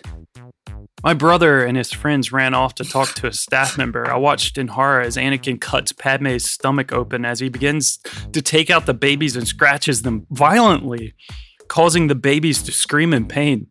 Then everyone in the movie theater began crying and screaming in horror, so I ran out of the room. I turned back for a minute to see Anakin violently biting the babies as if he were a wolf with rabies and eats their heads off. Obi-Wan screams, "No!" at the top of his lungs as Anakin was eating the corpses of Padme and her babies. I ran to the car and I was really scared. I didn't know what to do, but I freaked out a bit as I felt someone touch my shoulder. I turned around to see Bobby and his friends who were shocked at what they just saw. We both had each other's phone numbers. Of course you did. It was your fucking brother, you idiot. As he said he would get to the bottom of... let me explain. I had his phone number. As he said that he would get to the bottom of where that fan-made screen came from. A week later, Bobby said it looked like a fan made by a group of high school bratty teenagers who are as stupid as Purple Shep. I had to look that up, and it's like a YouTube account, and it seems like this has clearly been made just to dunk on Purple Shep. I don't fucking know. Oh, here we go. I sent a letter to the 20th Century Fox, and they sent a letter back the next day. That was really quick. No, they didn't. The mail works really quick. It says, "Dear XXXXXX," you know, anonymity. That's his name? Yeah. Thank you for contacting us. We were so shocked at what you saw. We have gotten more complaints of this fan-made ending for the Star Wars Episode 3, so we will sue and even file use charges. We're going to sue you for watching it. On the people who made this fan-made ending, which was used to scare young children. I know that you and your friends are huge Star Wars fans. We would do our best to find out where this ending scene came from. Dude, your brother literally just said it was a fucking fan-made shit from some bratty high school kids. Okay. Yeah. Anyway. That was not how Star Wars Episode 3 was supposed to end. We made the ending mostly kid-friendly so all children, including adults, can enjoy all at once. The next day, Bobby said that he got the same letter from 20th Century Fox that they were going to sue and even use file charges. What does that mean? On the people who made this fan-made ending to Revenge of the Sith. Together, we all went to see Star Wars Episode 3, and this time, we got the better ending, where Anakin only force chokes the happy Padme. ending. He only chokes his wife. He only chokes her. And Padme gives birth to Luke and Leia alive before passing away, and Anakin becoming Darth Vader. By the end of the movie, the staff told me that the group of 4 teenage boys that were in high school were charged and even sued. They were charged and sued. For putting a scary and gory fan-made ending in a Star Wars film by 20th Century Fox. What do you think of that, Phil? What the fuck kind of bullshit fan fiction story did you just read me? Fan fiction, you say, Phil? Okay. If you want some fan fiction. I don't want fan fiction. But you're going to get it. I don't want it. Oh, okay. Before we hit record, Phil, I clearly asked you. You make me feel bad about liking Star Wars, and I don't like that. Phil, I told you before we hit record, I was going to make you choose between 2 things, and I gave you the options of haircut or eyeglasses, needing glasses, and you said haircut. So you're going to have to take what you said that, you know, you want it, and you just brought up fan fiction. So if you don't like the creepypastas, then I got some fan fiction for you. Because what if, okay, we know that ending that guy just wrote a creepypasta about was clearly fake, and we've seen the film that never happened. I mean, maybe it could have, you know, it's possible someone fucked around, found out, but I don't think it happened. It was clearly badly written by someone. It's highly unlikely. Because we work in a cinema, we know you'd clearly lose your job if you're fucking with the film. Yeah. Anyway, what if, you know, the ending, which is so sad in this film, you know, it's so sad. So sad. brothers It is turned sad. into enemies. I don't appreciate how you're saying it. But what if there could have been a better life for all of these characters, particularly Padme as well? What if, Phil? So this is called Mistakes Were Made, which is a part of a Star Wars fan fiction called Obi Anadala One-Shots, written by Vader Toast. It's a possible scenario, say, if these characters were all living peacefully together, and by together I mean together. It's called Mistakes Were Made. God damn it. Why did I even write notes? Closing the door behind him, Obi-Wan took a moment to relish the cool breeze of the air conditioning. It was beastly hot out, even for the middle of summer. It was beastly hot. And the short trip from the parking lot had left him sweating. Parking lot? This is fan fiction, bro. Get with it. You're gonna have to just let it settle in. Let it settle. Okay. Dude, there's a fucking runway in this film, and I don't understand it because clearly all the crafts can lift up vertically. So why do they need runways? But whatever. Why isn't there traffic? Why isn't there air traffic if cars can fly? Go on. Yeah. Okay. All right. So. Dropping his keys in the bowl, he noted that Anakin's keys were in the right place for once as well, strongly suggesting the younger man had not left the apartment at all that day. They share an apartment. Not that you can blame him given the weather. It's beastly hot out there. Yeah, it's beastly hot. Anakin? Hearing no reply, he continued into the living area, pausing to drop his bag on the table. He supposed it was possible Anakin was asleep, but given the state of the coffee maker, he highly doubted it. Walking down the hallway, he stopped short in the doorway of their bedroom, mouth agape. Anakin Skywalker glared back at him, hair noticeably shorter than he had been that morning. You hate it. Did I say anything? Oh, I know it looks bad. Jesus Christ. I didn't say anything. It's my hair. I can do what I want with it. Obi-Wan nodded in sincere agreement. That is correct. Would you like to talk? No. May I kiss you? No, he doesn't say that. I feel like I'm watching Twilight. What the fuck, dude? Anakin appeared to consider for a moment before nodding, and Obi-Wan gave him a quick kiss. But what a good haircut. Well, I am sure you've noticed I'm home. It's good to see you. Anakin made a vaguely affirmative sound before going back to whatever he was doing on his computer. Giving his shoulder a quick squeeze, the older man left the room while pulling out his phone. He had an idea, although he wasn't particularly enthused about it, pulling up his conversation with Quinlan Vos. Do you know who that is? I don't fucking know who that is. Quinlan Vos. Fuck it. I don't remember. Who is that? No. Some extended universe character? Yeah, you go ahead. All right. I'll tell you if it's anyone important. Anyway, he typed out a message reluctantly. Obi-Wan hesitated as conflicting feelings clashed in his brain, but his affection for Anakin eventually won out. Sighing ruefully, he hit send. Obi-Wan says, I need the blackmail photos. He barely had time to glance away at the screen before the phone buzzed in reply. What is this conversation? Quinlan replies, Hell yeah, Kenobi! Whose do you need? What the creep? What the creep? Obi-Wan replies, Mine. Whose all do you have? Quinlan sends back an angel emoji.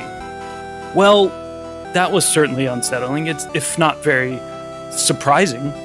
Quinlan sends another text. I shared the folder with your email. You should be good. Opening his own computer, Obi-Wan did indeed have an email from Quinlan with this subject, Suffer.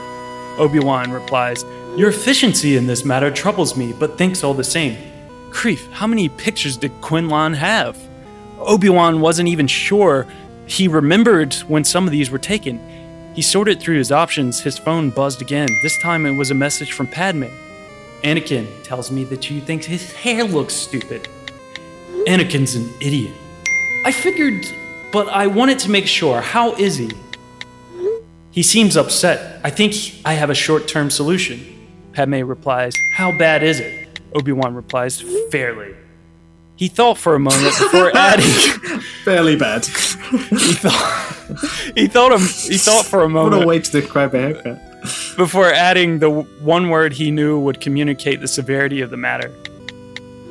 Bangs. Bangs, no! Padme replies, "Oh, honey," with a laughing face emoji. "Give him a hug for me. I'll pick up some scissors on the way home." They all live together? Dude, it's a fucking throuple, dude. And this person has written so many fucking throuple stories about these three. It's pretty great. Okay. That was probably wise. Anakin was correct that he could style his hair however he chose, but Obi-Wan had the distinct impression he had been pleased with the fruits of his labor. After some consideration, he selected 4 pictures that seemed to be an appropriate level of cringeworthy. Still partially wanting to abandon the plan, he printed them out and walked back into the bedroom. The things he did for love. Sitting on the edge of the bed, he held the paper out wordlessly. Taking it from him, Anakin's eyes widened. He looked up, his earlier sullen expression replaced by one of disbelief. "No." "Yes." "Bang." "No way." "You're currently holding verified photographic evidence of Obi-Wan Kenobi mullet." "What?" Now, appearing absolutely delighted, he glanced between the picture and the man in front of him, crawling forward to wrap his arms around Obi-Wan. "Thank you." After leaning into each other for a minute, the younger man rolled over so he was lying with his head on Obi-Wan's lap. "For what it's worth, dear one," Obi-Wan said, stroking his face affectionately, "you are very attractive, including your hair."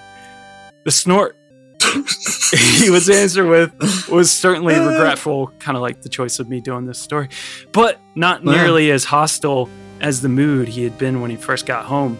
"I don't hate it as much as I thought I did." "That's good." Obi-Wan ran a hand through the curls. "If you do decide to change it at all, I believe Padme is planning to bring home some proper scissors." "Oh, thank God! I still hate it so much!" The end. It's a throuple, dude. I love these stories. That was it? That was it. Yeah.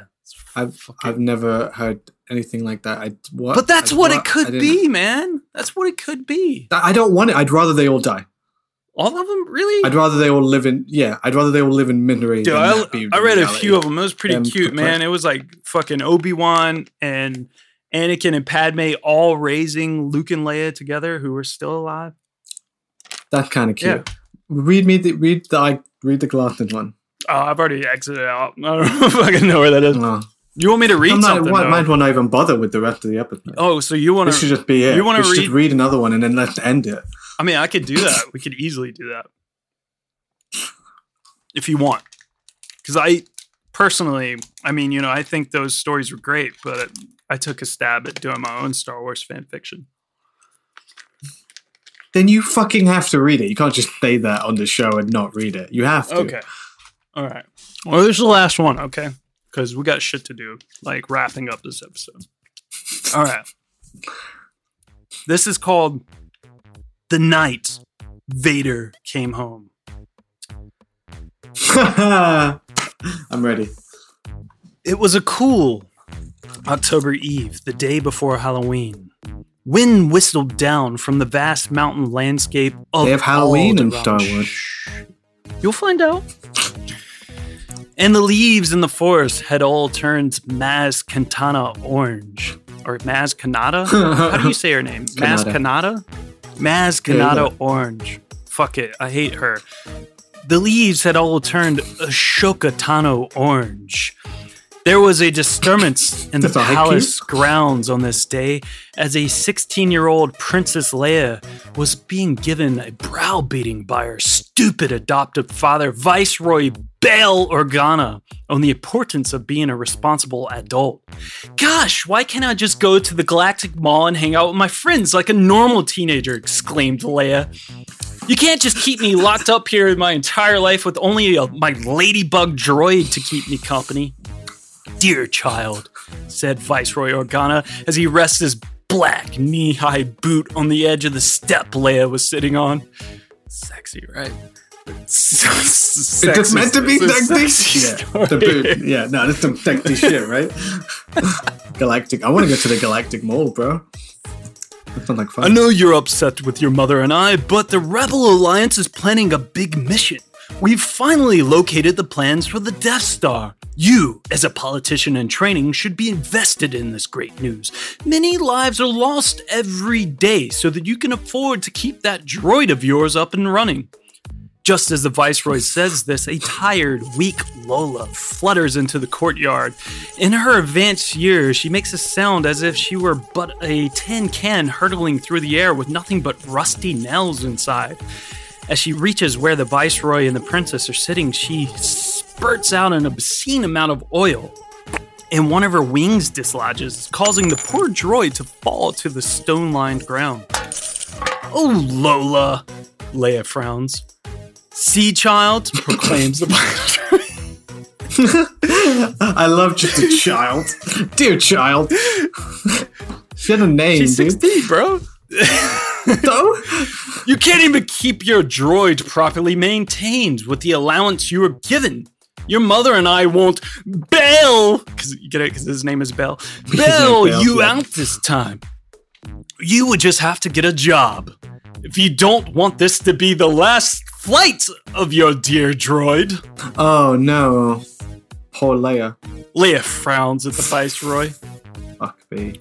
Did you actually write this? Oh yeah, I wrote this. Yeah, like the hour. I'm just making the hour before we recorded. The hour without retouching. Yeah, all this stuff that I've completely derailed. The next day, after calling in a few favors, Queen Brea managed to secure the young princess a babysitting job on the planet of Tatooine to look after a young boy named Luke, son of farmers Owen and Biru Lars, who were off to a moisture farming convention in Mos Eisley for the evening.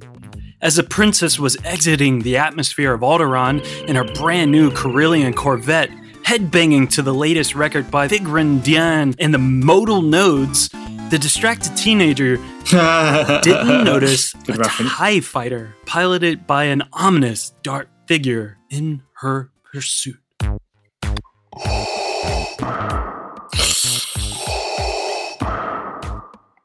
Leia reaches the sand planet of Tatooine in record time. A trip that should have taken 4 days was accomplished in like an hour. This is what is called manipulating the narrative. That, or I was too lazy to go back and make the story start 4 days earlier because I wanted to be on Halloween. Either way, Leia enters the Tatooine airspace. Totally work. Either way, Leia enters the Tatooine airspace and makes her way to the wastelands of Junland. The princess lands outside the Lars homestead and exits her craft. Gosh, what a dump this planet is. Nothing but savage sand people, womp rats. Can't wait to see what kind of gene pool this poor kid Larry was plucked from, says the princess as she begins to knock on the door to this domed house. A dusty, blonde-headed boy answers, and he looks at the princess with mouth agape. He looks her down from her cinnamon bun-adorned head to her white boot-covered feet. The boy quickly diverts his gaze to the two suns in the distance. He pulls down the front of his robe to cover up his crotch of his bleached-out Levi's. Levi's? Hey, dude, Luke was wearing bleached-out Levi's on the very first Star Wars. He said it himself. Sure. Mark Hamill said it on Twitter. He was wearing Levi's. All right. The pain of the twin stars burning and blinding his retinas was worth it to avoid such embarrassment again in front of the most beautiful girl he'd ever seen. Come in, the haggard boy says as he waves the princess in. Look, I don't need a babysitter. My parents are just worried because there have been a few home invasions by the sand people lately, and they don't want me to get into any... Here we fucking go. You son of a bitch. They don't want me to get into any mischief. I'm perfectly fine taking care of myself. Well, replies Leia, I had no intention looking after you anyway. Besides, you look like you're older than me. You should really be using By like a minute or two. You should really be using sunblock out here in this desert. Look, Larry, just leave me alone. I'm gonna go watch a horror movie, eat some popcorn, and collect this easy money so I can fix my droid. The princess pulls Lola out of her holster. Why don't you go carve a pumpkin or whatever you Nerf herders do here on Tatooine for Halloween? What? I could probably fix that droid for you. And my name is Luke, exclaims Luke as he watches the princess saunter off into the living quarters. The princess chucking the droid over her shoulder to the soiled boy. Thanks, Larry. She's the worst. She's thug, dude. An hour later, Luke is in the garage putting the final touches on Lola. The droid beeps and the action flutters around the filthy boy. You're really getting off on how dirty Luke is. Or Larry, sorry. As if she were a newly hatched butterfly taking its first flight. The unwashed... I forgot I wrote all these. The unwashed... Why can't he? What? He lived in the desert, but he doesn't mean he doesn't shower, dude.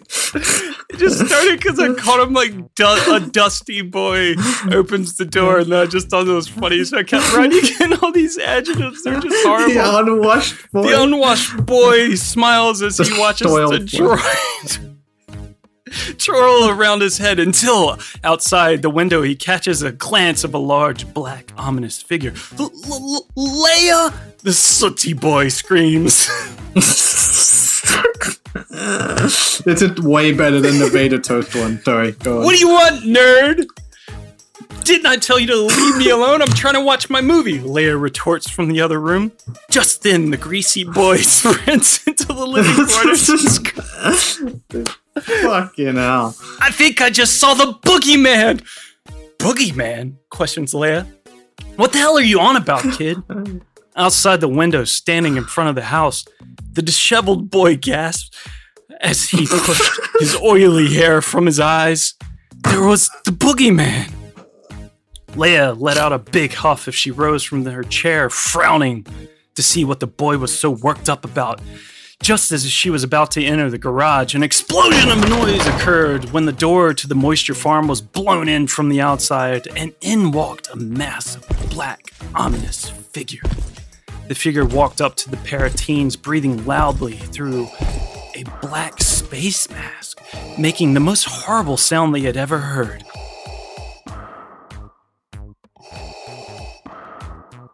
You should really stop smoking, Leia shouts, as Luke runs towards the figure as if to attack.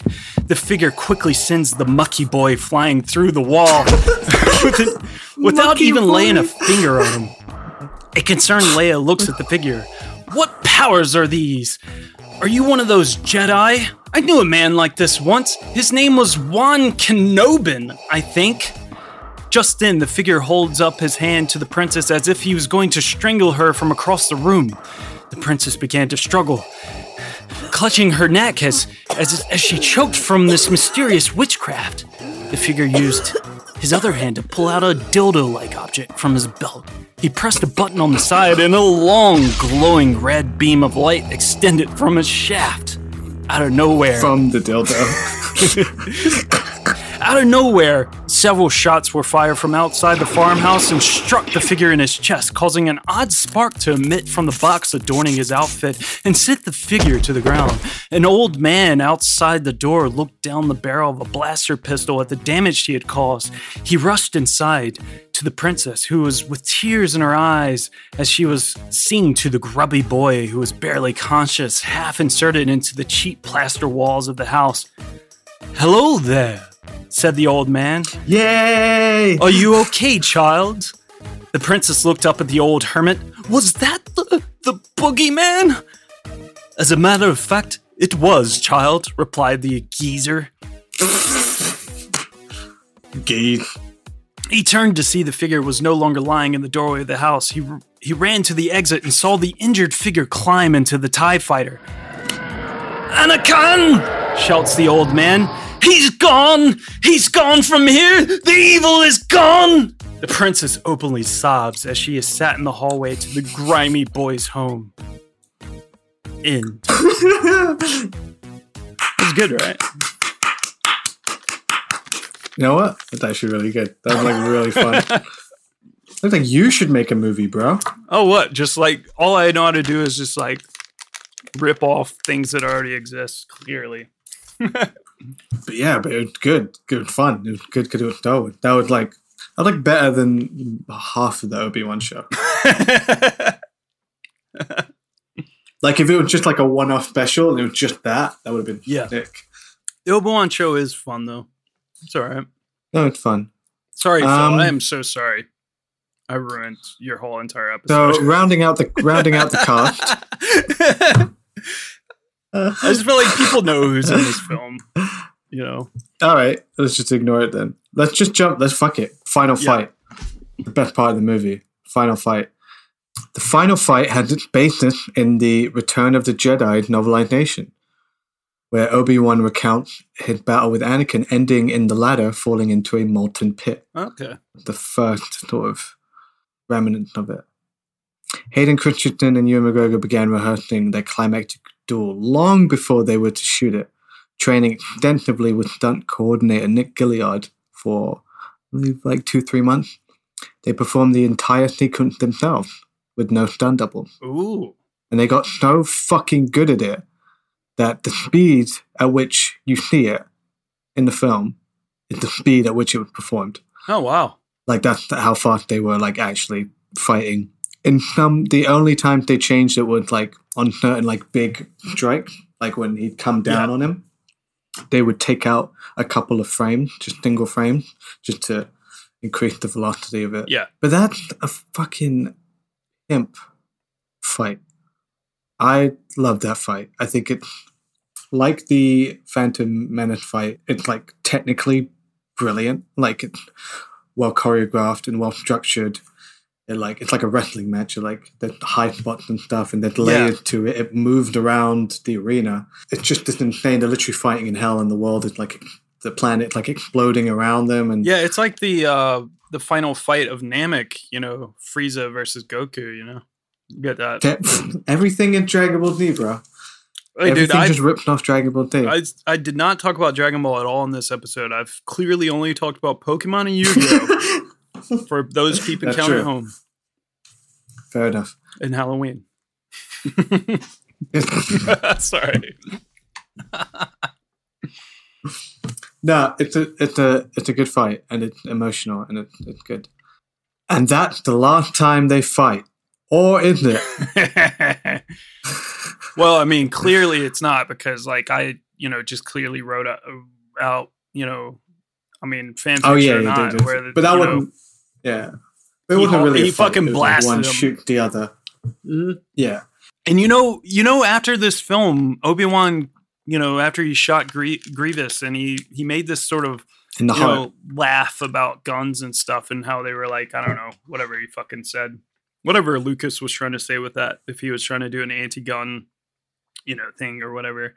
No, uncivilized. Yeah, it's just it's a reference to He said something like that in the original trilogy. Yeah, but he clearly started using guns and stuff because, like, he knew that was the easiest way to like kill someone who was like a threat, and he like clearly in his advanced years, was using guns to take out Darth Vader, defend off Darth Vader when he came to go and face Luke and Leia. Every time he's just protecting every time stand your ground. Yeah. Every time he tried to get involved. Wasn't in house though. He used a gun in Obi-Wan Kenobi, right? He did, yeah. See? Fucking got you. Okay, well I put some time aside for us to talk about the show. We've been referencing a lot over the last few. Yeah. I'm just setting it up. I feel like we've referenced it a few times on the show for the last few months. I forgot when it came out, like May, right? Yeah. I think that's part of the reason to do this. But yeah, I don't really have any notes. I just thought we could share our feelings on the show. Yeah. Again, coming from wildly different perspectives on the Star Wars universe. Well, clearly. It sounds like you didn't mind it, though. Clearly, I was using many a reference to things that happened in the show. Yeah, the little droid. The little I can't believe you Lola included droid. that. Yeah. Yeah, I was that was using good. that. Yeah, no, I liked Obi-Wan. It was like parts of it were sort of boring, but like the last couple of episodes were kind of like pretty fucking fire. Like, like hot. There was stuff going on. It was fun. I actually the fights were good. I had no problems with like them deciding to do a story about Leia instead of Luke. I had no problems with the casting. I thought the little girl was fine. I definitely didn't have a problem with the fucking I forget her name at the moment, but one of the Reva. Yeah, Reva, one of the what are they, Inquisitors or whatever their fucking names Inquisitor, are? yeah. She's like the main bad guy of the show. Yeah, she's really good. And I know there was a big, like, when we referenced this months and months ago, I think on one of the Star Wars episodes about how racist the Star Wars fans are and giving her a lot of shit. I thought she's great. And like her story is really good. And like how it kind of weaves around to being like a former Jedi and stuff who's like, you know, out for vengeance against Darth Vader. But succumbing to like the evil and stuff, and then just kind of turning around because she can't quite kill Luke, and it just brings up too many memories of her seeing Anakin come in and destroy all the Jedi kids in the temple, and she somehow survived. You know, like all that's good stuff, and the fight and reigniting the fight and stuff is like it's a really good final fight in that final episode. I think it's like nearly as good as it is in the film, and if anything, I think a lot of the way Star Wars for the TV shows in particular handles the subjects, they write better for these characters than George Lucas ever did. But like they bogged down a lot of this shit a lot as well with characters and side stories and stuff that kind of don't really matter or I don't care about. Like there's a lot of stuff going on. You could have like fucking popped this Obi-Wan show out in 2 episodes, but they obviously like needed to extend it to like keep people interested. And, you know, it's just, good God, like it just kind of goes on and with all these like characters who are there to save the Jedi and blah, blah, blah. And all these like people who are, I mean, that's all Star Wars ever is just stories of people who sacrifice themselves along the way. For the cause. It's like, we've seen it so many times. But, you know, whatever, I digress. It was like a fine show. It's not as good as like The Mandalorian, I don't think, but it's like better than the first half of Book of Boba Fett until they decided to just turn it into Mandalorian season. To the Mandalorian.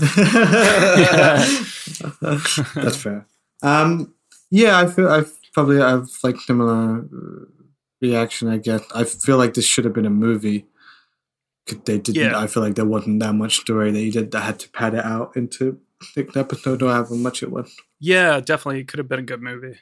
It would have been, and you could have upped the budget a bit and not shoot it all in one, like a tiny little dome room where you can't catch a child over and over again, which is really annoying. But I did like it. I was really hyped for it. It was one of the few things, like, since Disney bought Star Wars, I would love an Obi-Wan show. I think that's a really good idea. Like, there's such a lovely pocket of time to explore what he done. Fucking living as a hermit in the desert. You know, he could go on adventures and shit and come back and it'd be all right. And they kind of do that. I feel like my main problem with the show is that, I think, again, the Anakin Obi-Wan stuff is really strong and everything outside that kind of weak. Even if it's interesting. I like seeing the rebellion like in the early days. And you get more of that in Andor. And I really like that. And I was watching Obi-Wan, I was like, I want just that at the show. But, I mean, Ewan McGregor, just like, I think it's his best performance as the character. Fucking Hayden Christensen came back, and he's fucking really good in it. He got decent dialogue. And the flashbacks are really cool, and I like the choice to not de-age them. I thought that worked. Yeah, their fights are good. I like the sort of, again, very, like, typical, like, movie structure, but I like that they sort of meet at the beginning, middle, and end. And in the middle, Obi-Wan's completely unprepared, and he's been divorced from the Force for so long. And like he's basically like in the middle of a panic attack when Darth Vader attacked. And he like dragged him through and he tried to burn him alive, and that was really cool. Yeah. And then their final fight is good. I just thought the ending was weird because it was like, why did this amount to like lifting rock? That's not like an Obi-Wan thing. And like that's the moment. Spoilers. That's the moment for Qui-Gon to show up, because like my biggest problem I think is the show is too optimistic. It's too upbeat. It's too kid-friendly. It's like it should be a down and dour show. It's a sad man going through a sad... He's coming face-to-face with the most traumatic experience of his life again. And it's about, dealing with that and forgiveness and moving past these things. But, and like, we know how he ended up. You know he's still a fucking guy, a weird old man in the desert looking over this kid. So at the end, it shouldn't be like, oh yeah, I'm ready to go and hit Qui-Gon and we're going to go off on adventures. That's a really weird way to end that show. Yeah, I don't really like the Like, if you're going to bring Liam Neeson back, yeah, put him there when like Obi-Wan like needs the motivation. Yeah, that makes to sense. get out of the pit. Yeah. Yeah, I agree with that. Like, yeah, I thought the ending... Because also, like, where's he going? Like, exactly. He can go into a fucking cave to keep watching over Luke. Because he was already in a cave where he was watching over Luke. So why is he that moving? was But whatever. Maybe he found some better real estate up in the mountains. I don't know. A house. a better cave. Like, the best shit is, like, right at the beginning where he's, like, working on, like, a fish farm or whatever. Yeah, it's really interesting and stuff. There's just... Love that. I really like that stuff. I think it's, like, as soon as he gets out into space and, like, there's... a little too many like moments where he gets Leia, he rescues her, and then you could have skipped to the end, but no, they have to like let her get taken again, and oh my god, it's too much back and forth. And also, it doesn't make sense.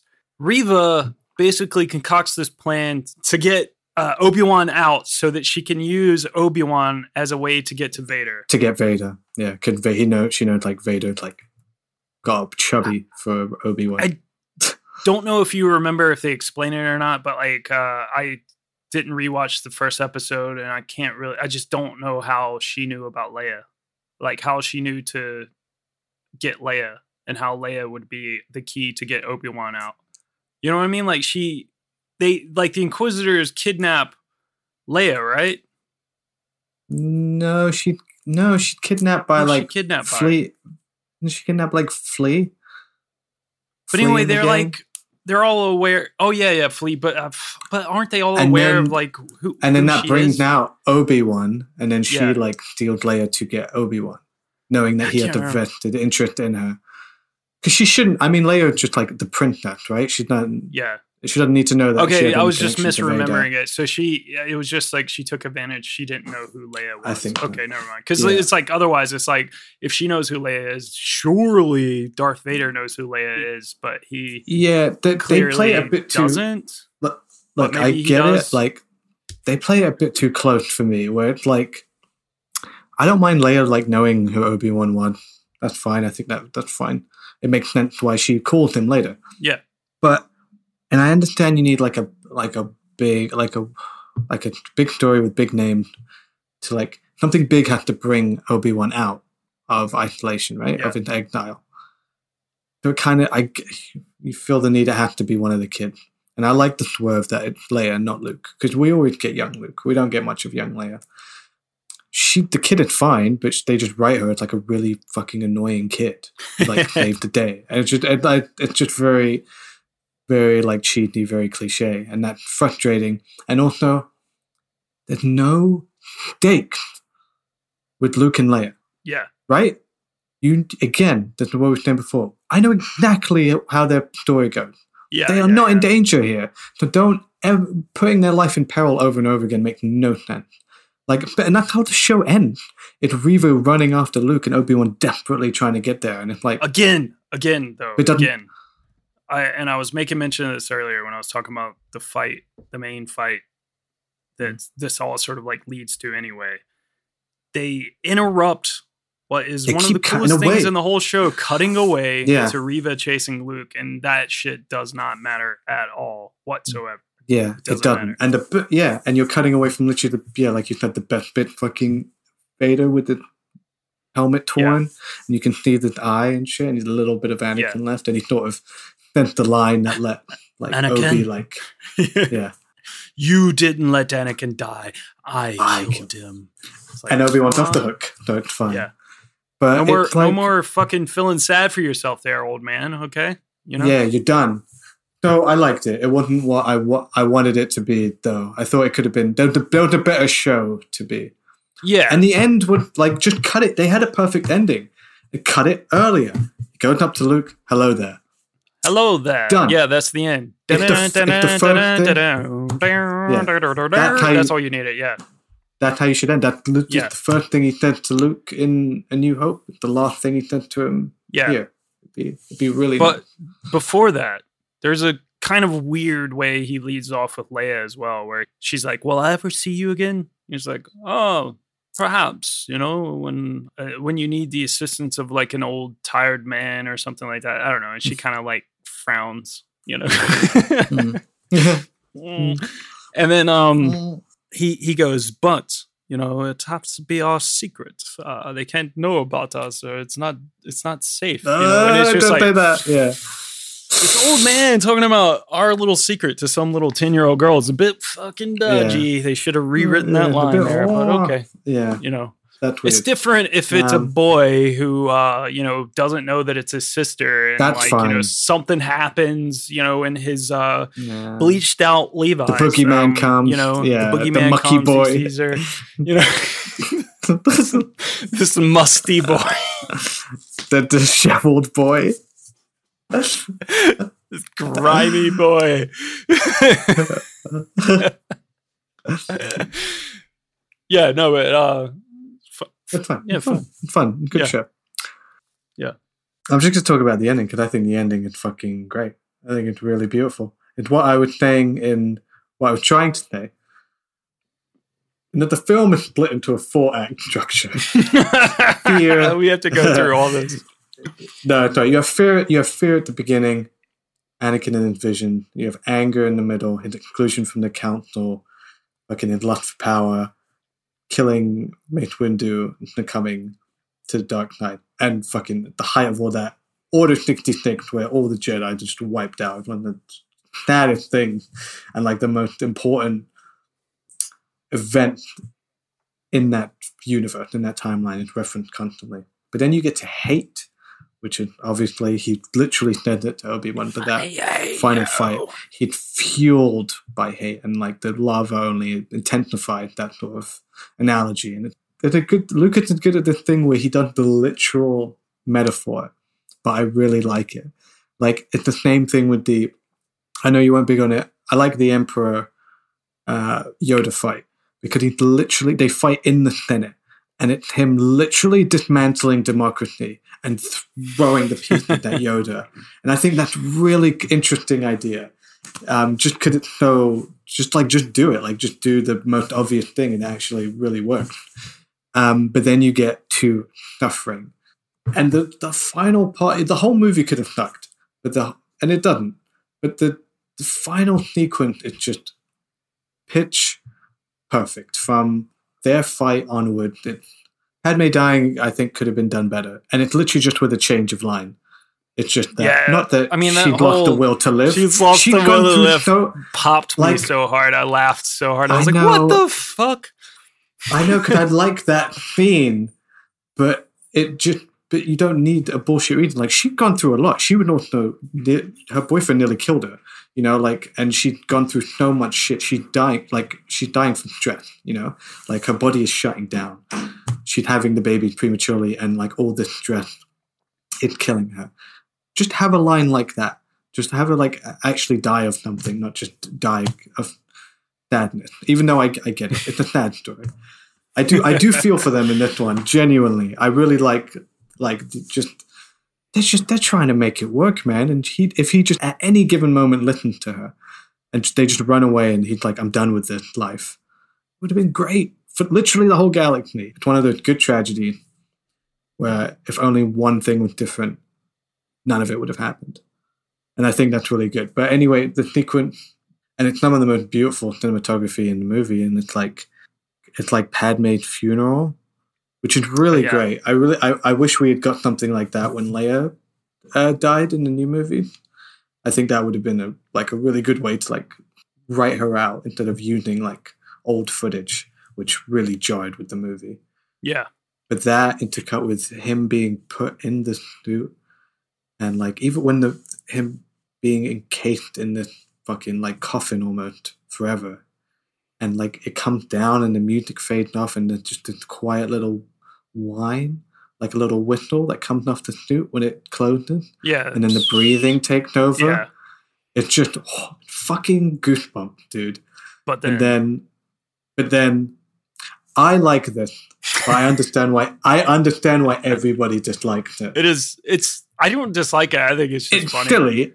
It's just funny. But I totally get it. No! But totally get it. And you know what's nice about this whole thing? What, James Earl Jones got a fucking payday. That's what's cool.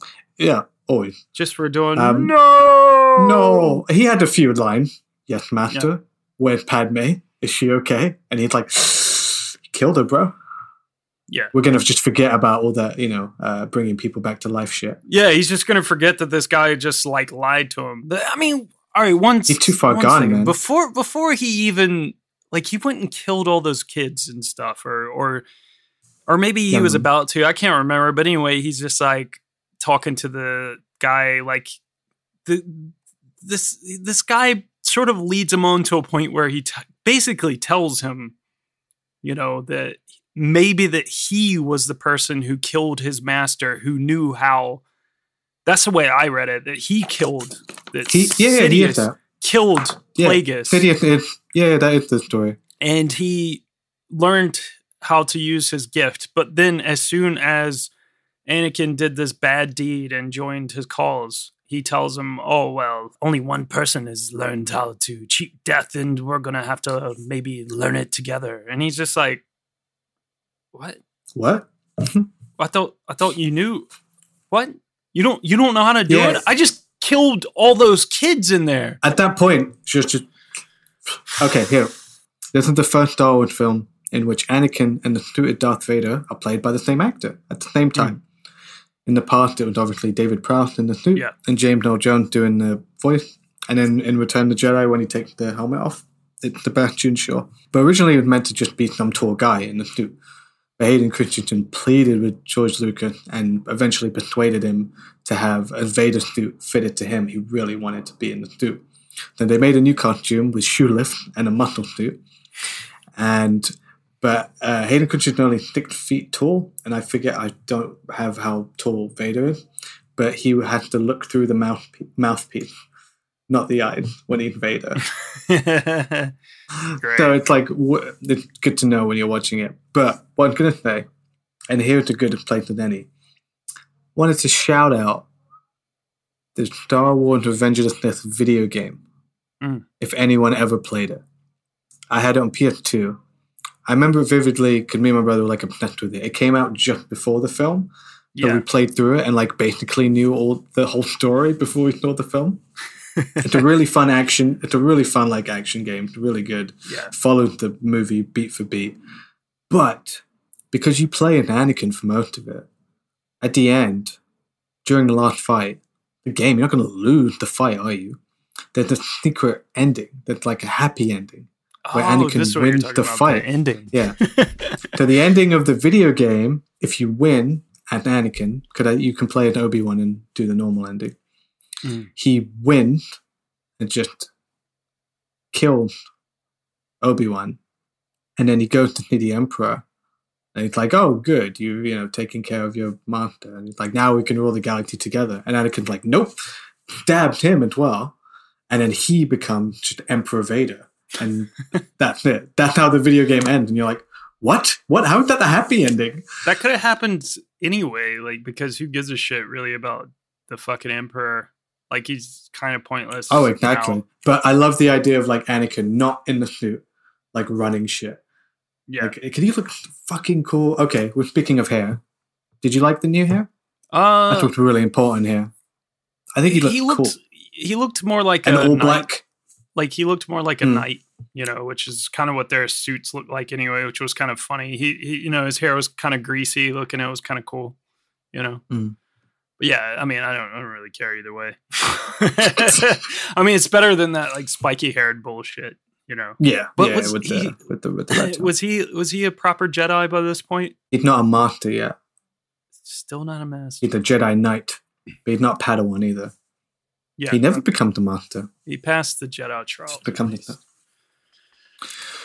That's all he ever wanted. He wanted to be a master. This could have all been avoided. They just let this boy sit on the council as a master and fucking feed his fucking ego and his fucking entitlement, The boy's got daddy issues, okay? Yeah, but you'd have daddy issues too if you were immaculately conceived, right? I'm gonna get there. Revenge of the Sith premiered in May 15th, 2005 at the Cannes Film Festival. This premiered at Cannes? Released. Yeah. Wow. And it was released worldwide 4 days later. The film received, wait for it, positive reviews, and it's widely considered to be the best installment of the prequel trilogy. Praise went to the mature tone, story, emotional weight, score, VFX, and action scenes. Criticism went toward the dialogue and Hayden Christensen's performance, which arguably is affected by the screenwriting and the dialogue. Yeah. He's not that bad in this one.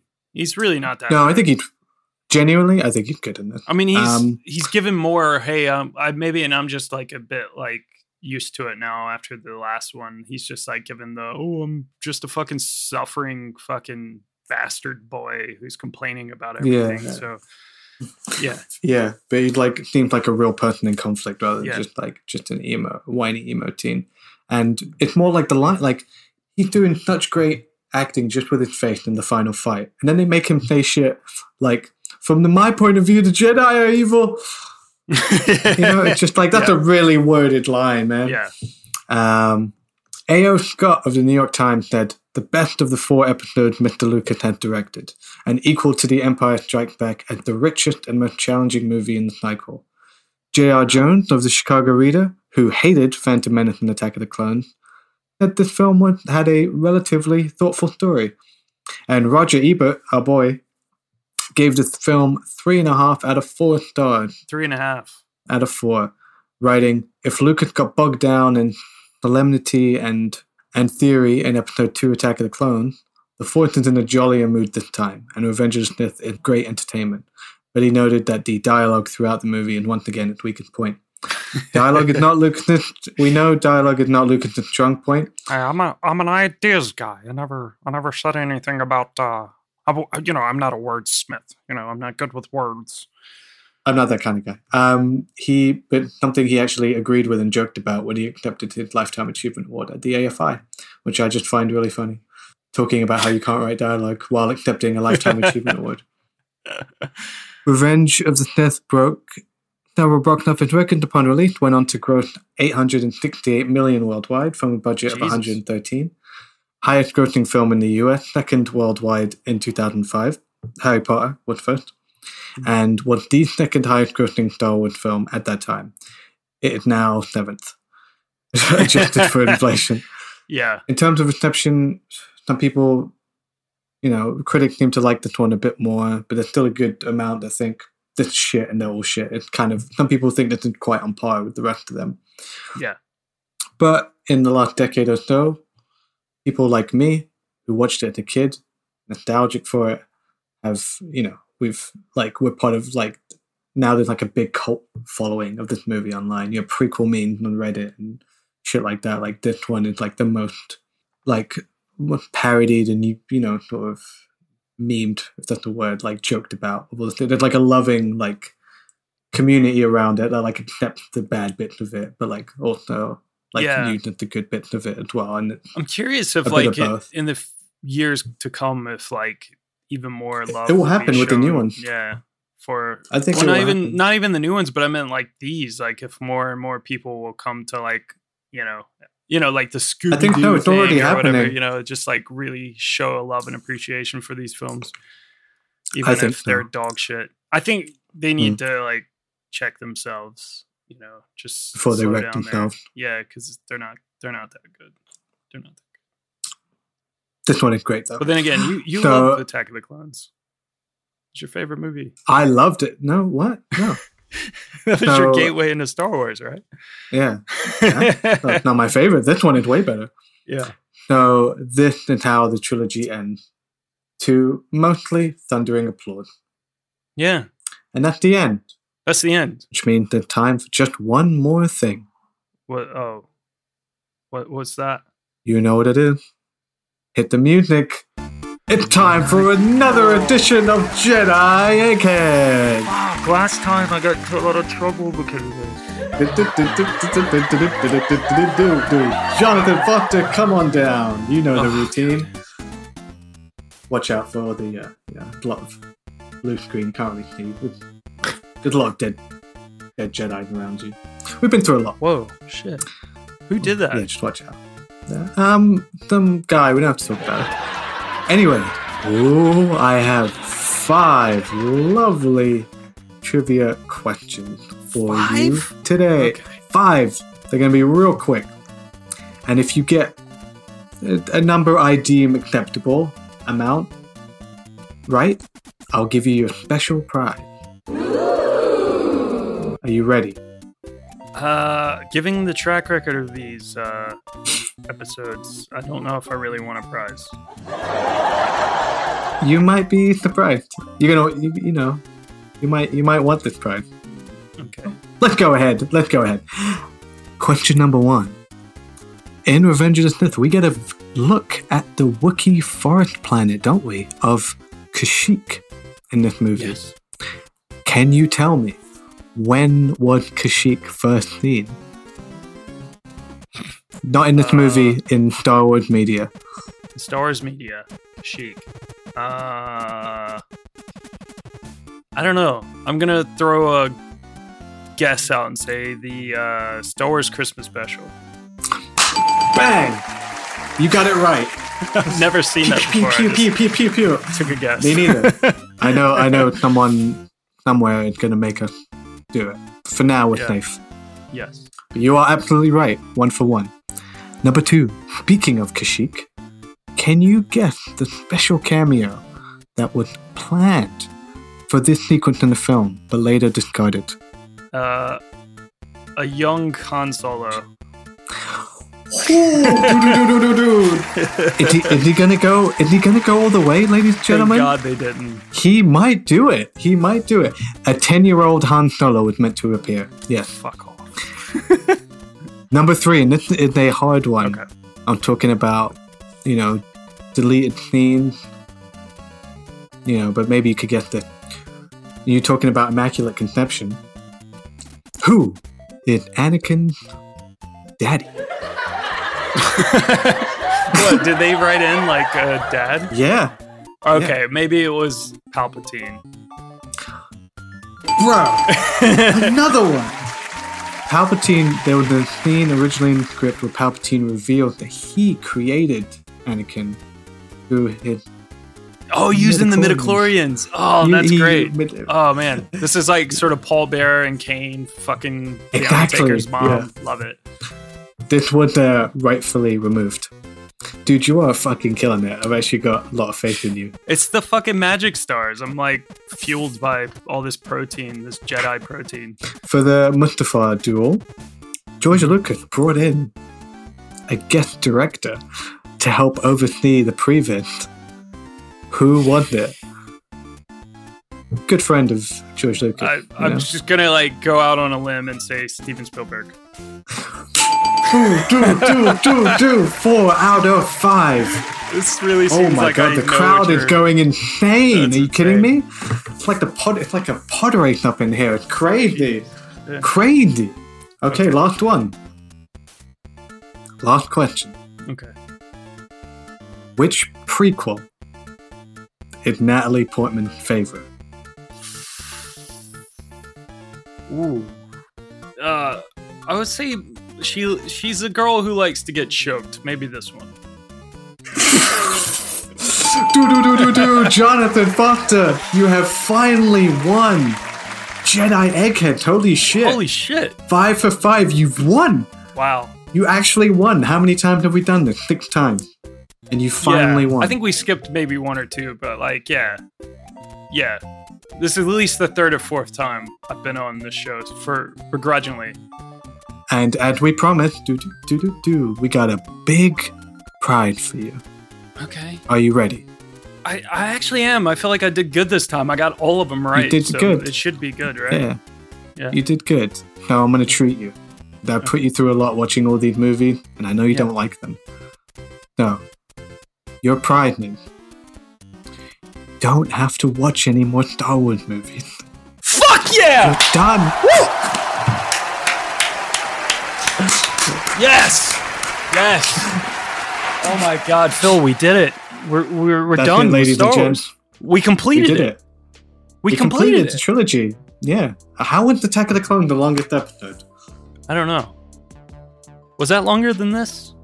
I do have at least 10 minutes so I can cut out of me messing with the Amazon delivery guy. No, that's the best stuff.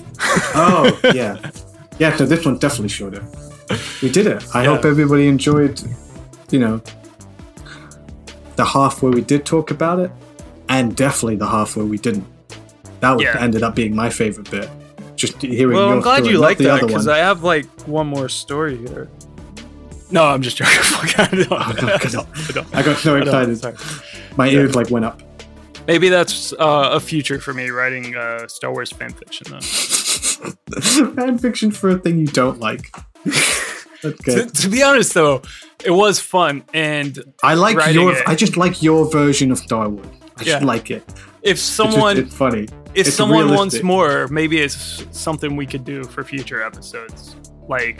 Even if it's just bonus Patreon stuff, just funny fan fiction things. Because I enjoyed it. It was fun. Good. And I hope people enjoyed, we made it to the end. And hope, they're not too sad. I don't think we're going to do any more. Not for a long time anyway. Yeah. So, next May the 4th, maybe we have a little surprise. There's not any more Star Wars. Anyway, No, but the specials and stuff. Yeah. It's alright. Yeah, someone's going to make us do the droid cartoon or something. I don't want to do that. Yeah. The movies were done. They didn't make any more movies. It's pretty good. Or TV shows. It's, it's going to be okay though, because, we have ideas. We have stuff coming up, and, we might go to space again soon, again anyway, against our better judgment or against our will. Yeah. Behind the paywall. So yeah, you can have that to look out for. But until then, just enjoy this. I'm just gonna hit play on this. Leave the memories alone. Don't them walk away. Yeah, just enjoy that Fuel song. I think that's the name of that band. Playing as we're just thinking about all these memories of the Star Wars and how great it was.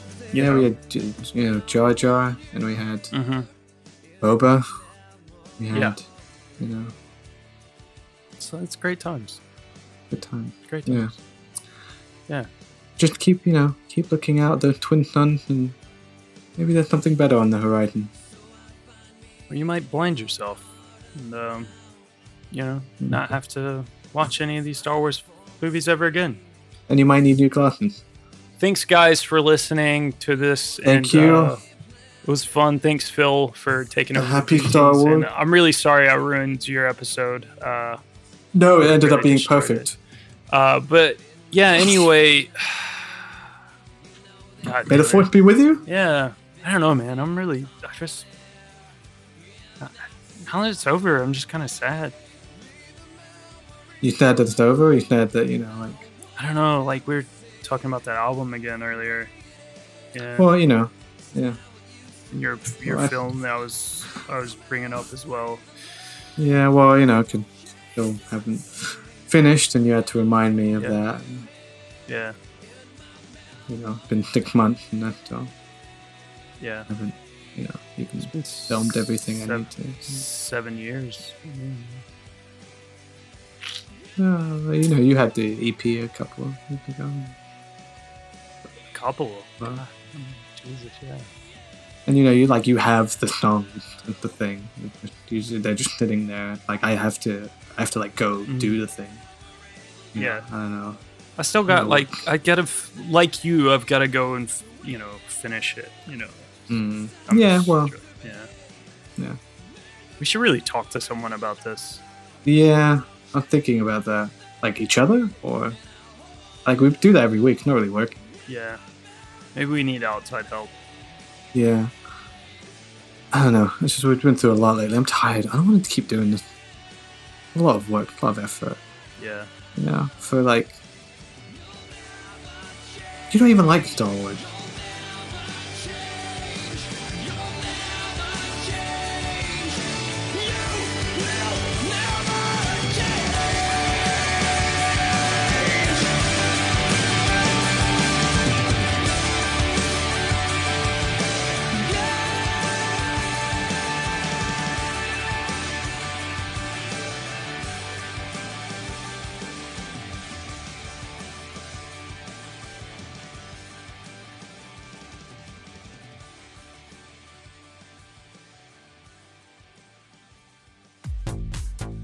This podcast is presented by the Breadcrumbs Collective, home of the Pod Charles Cinecast, Caged In Coppola Connections, A Driptown Limerick, Maine, Franchised, and many more to come.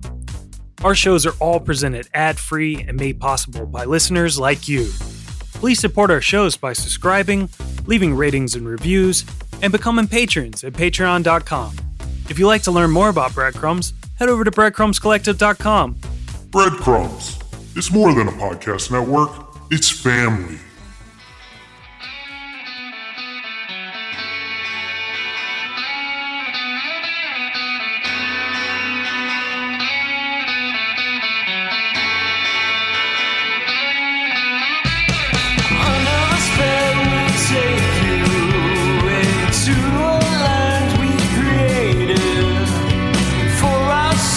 To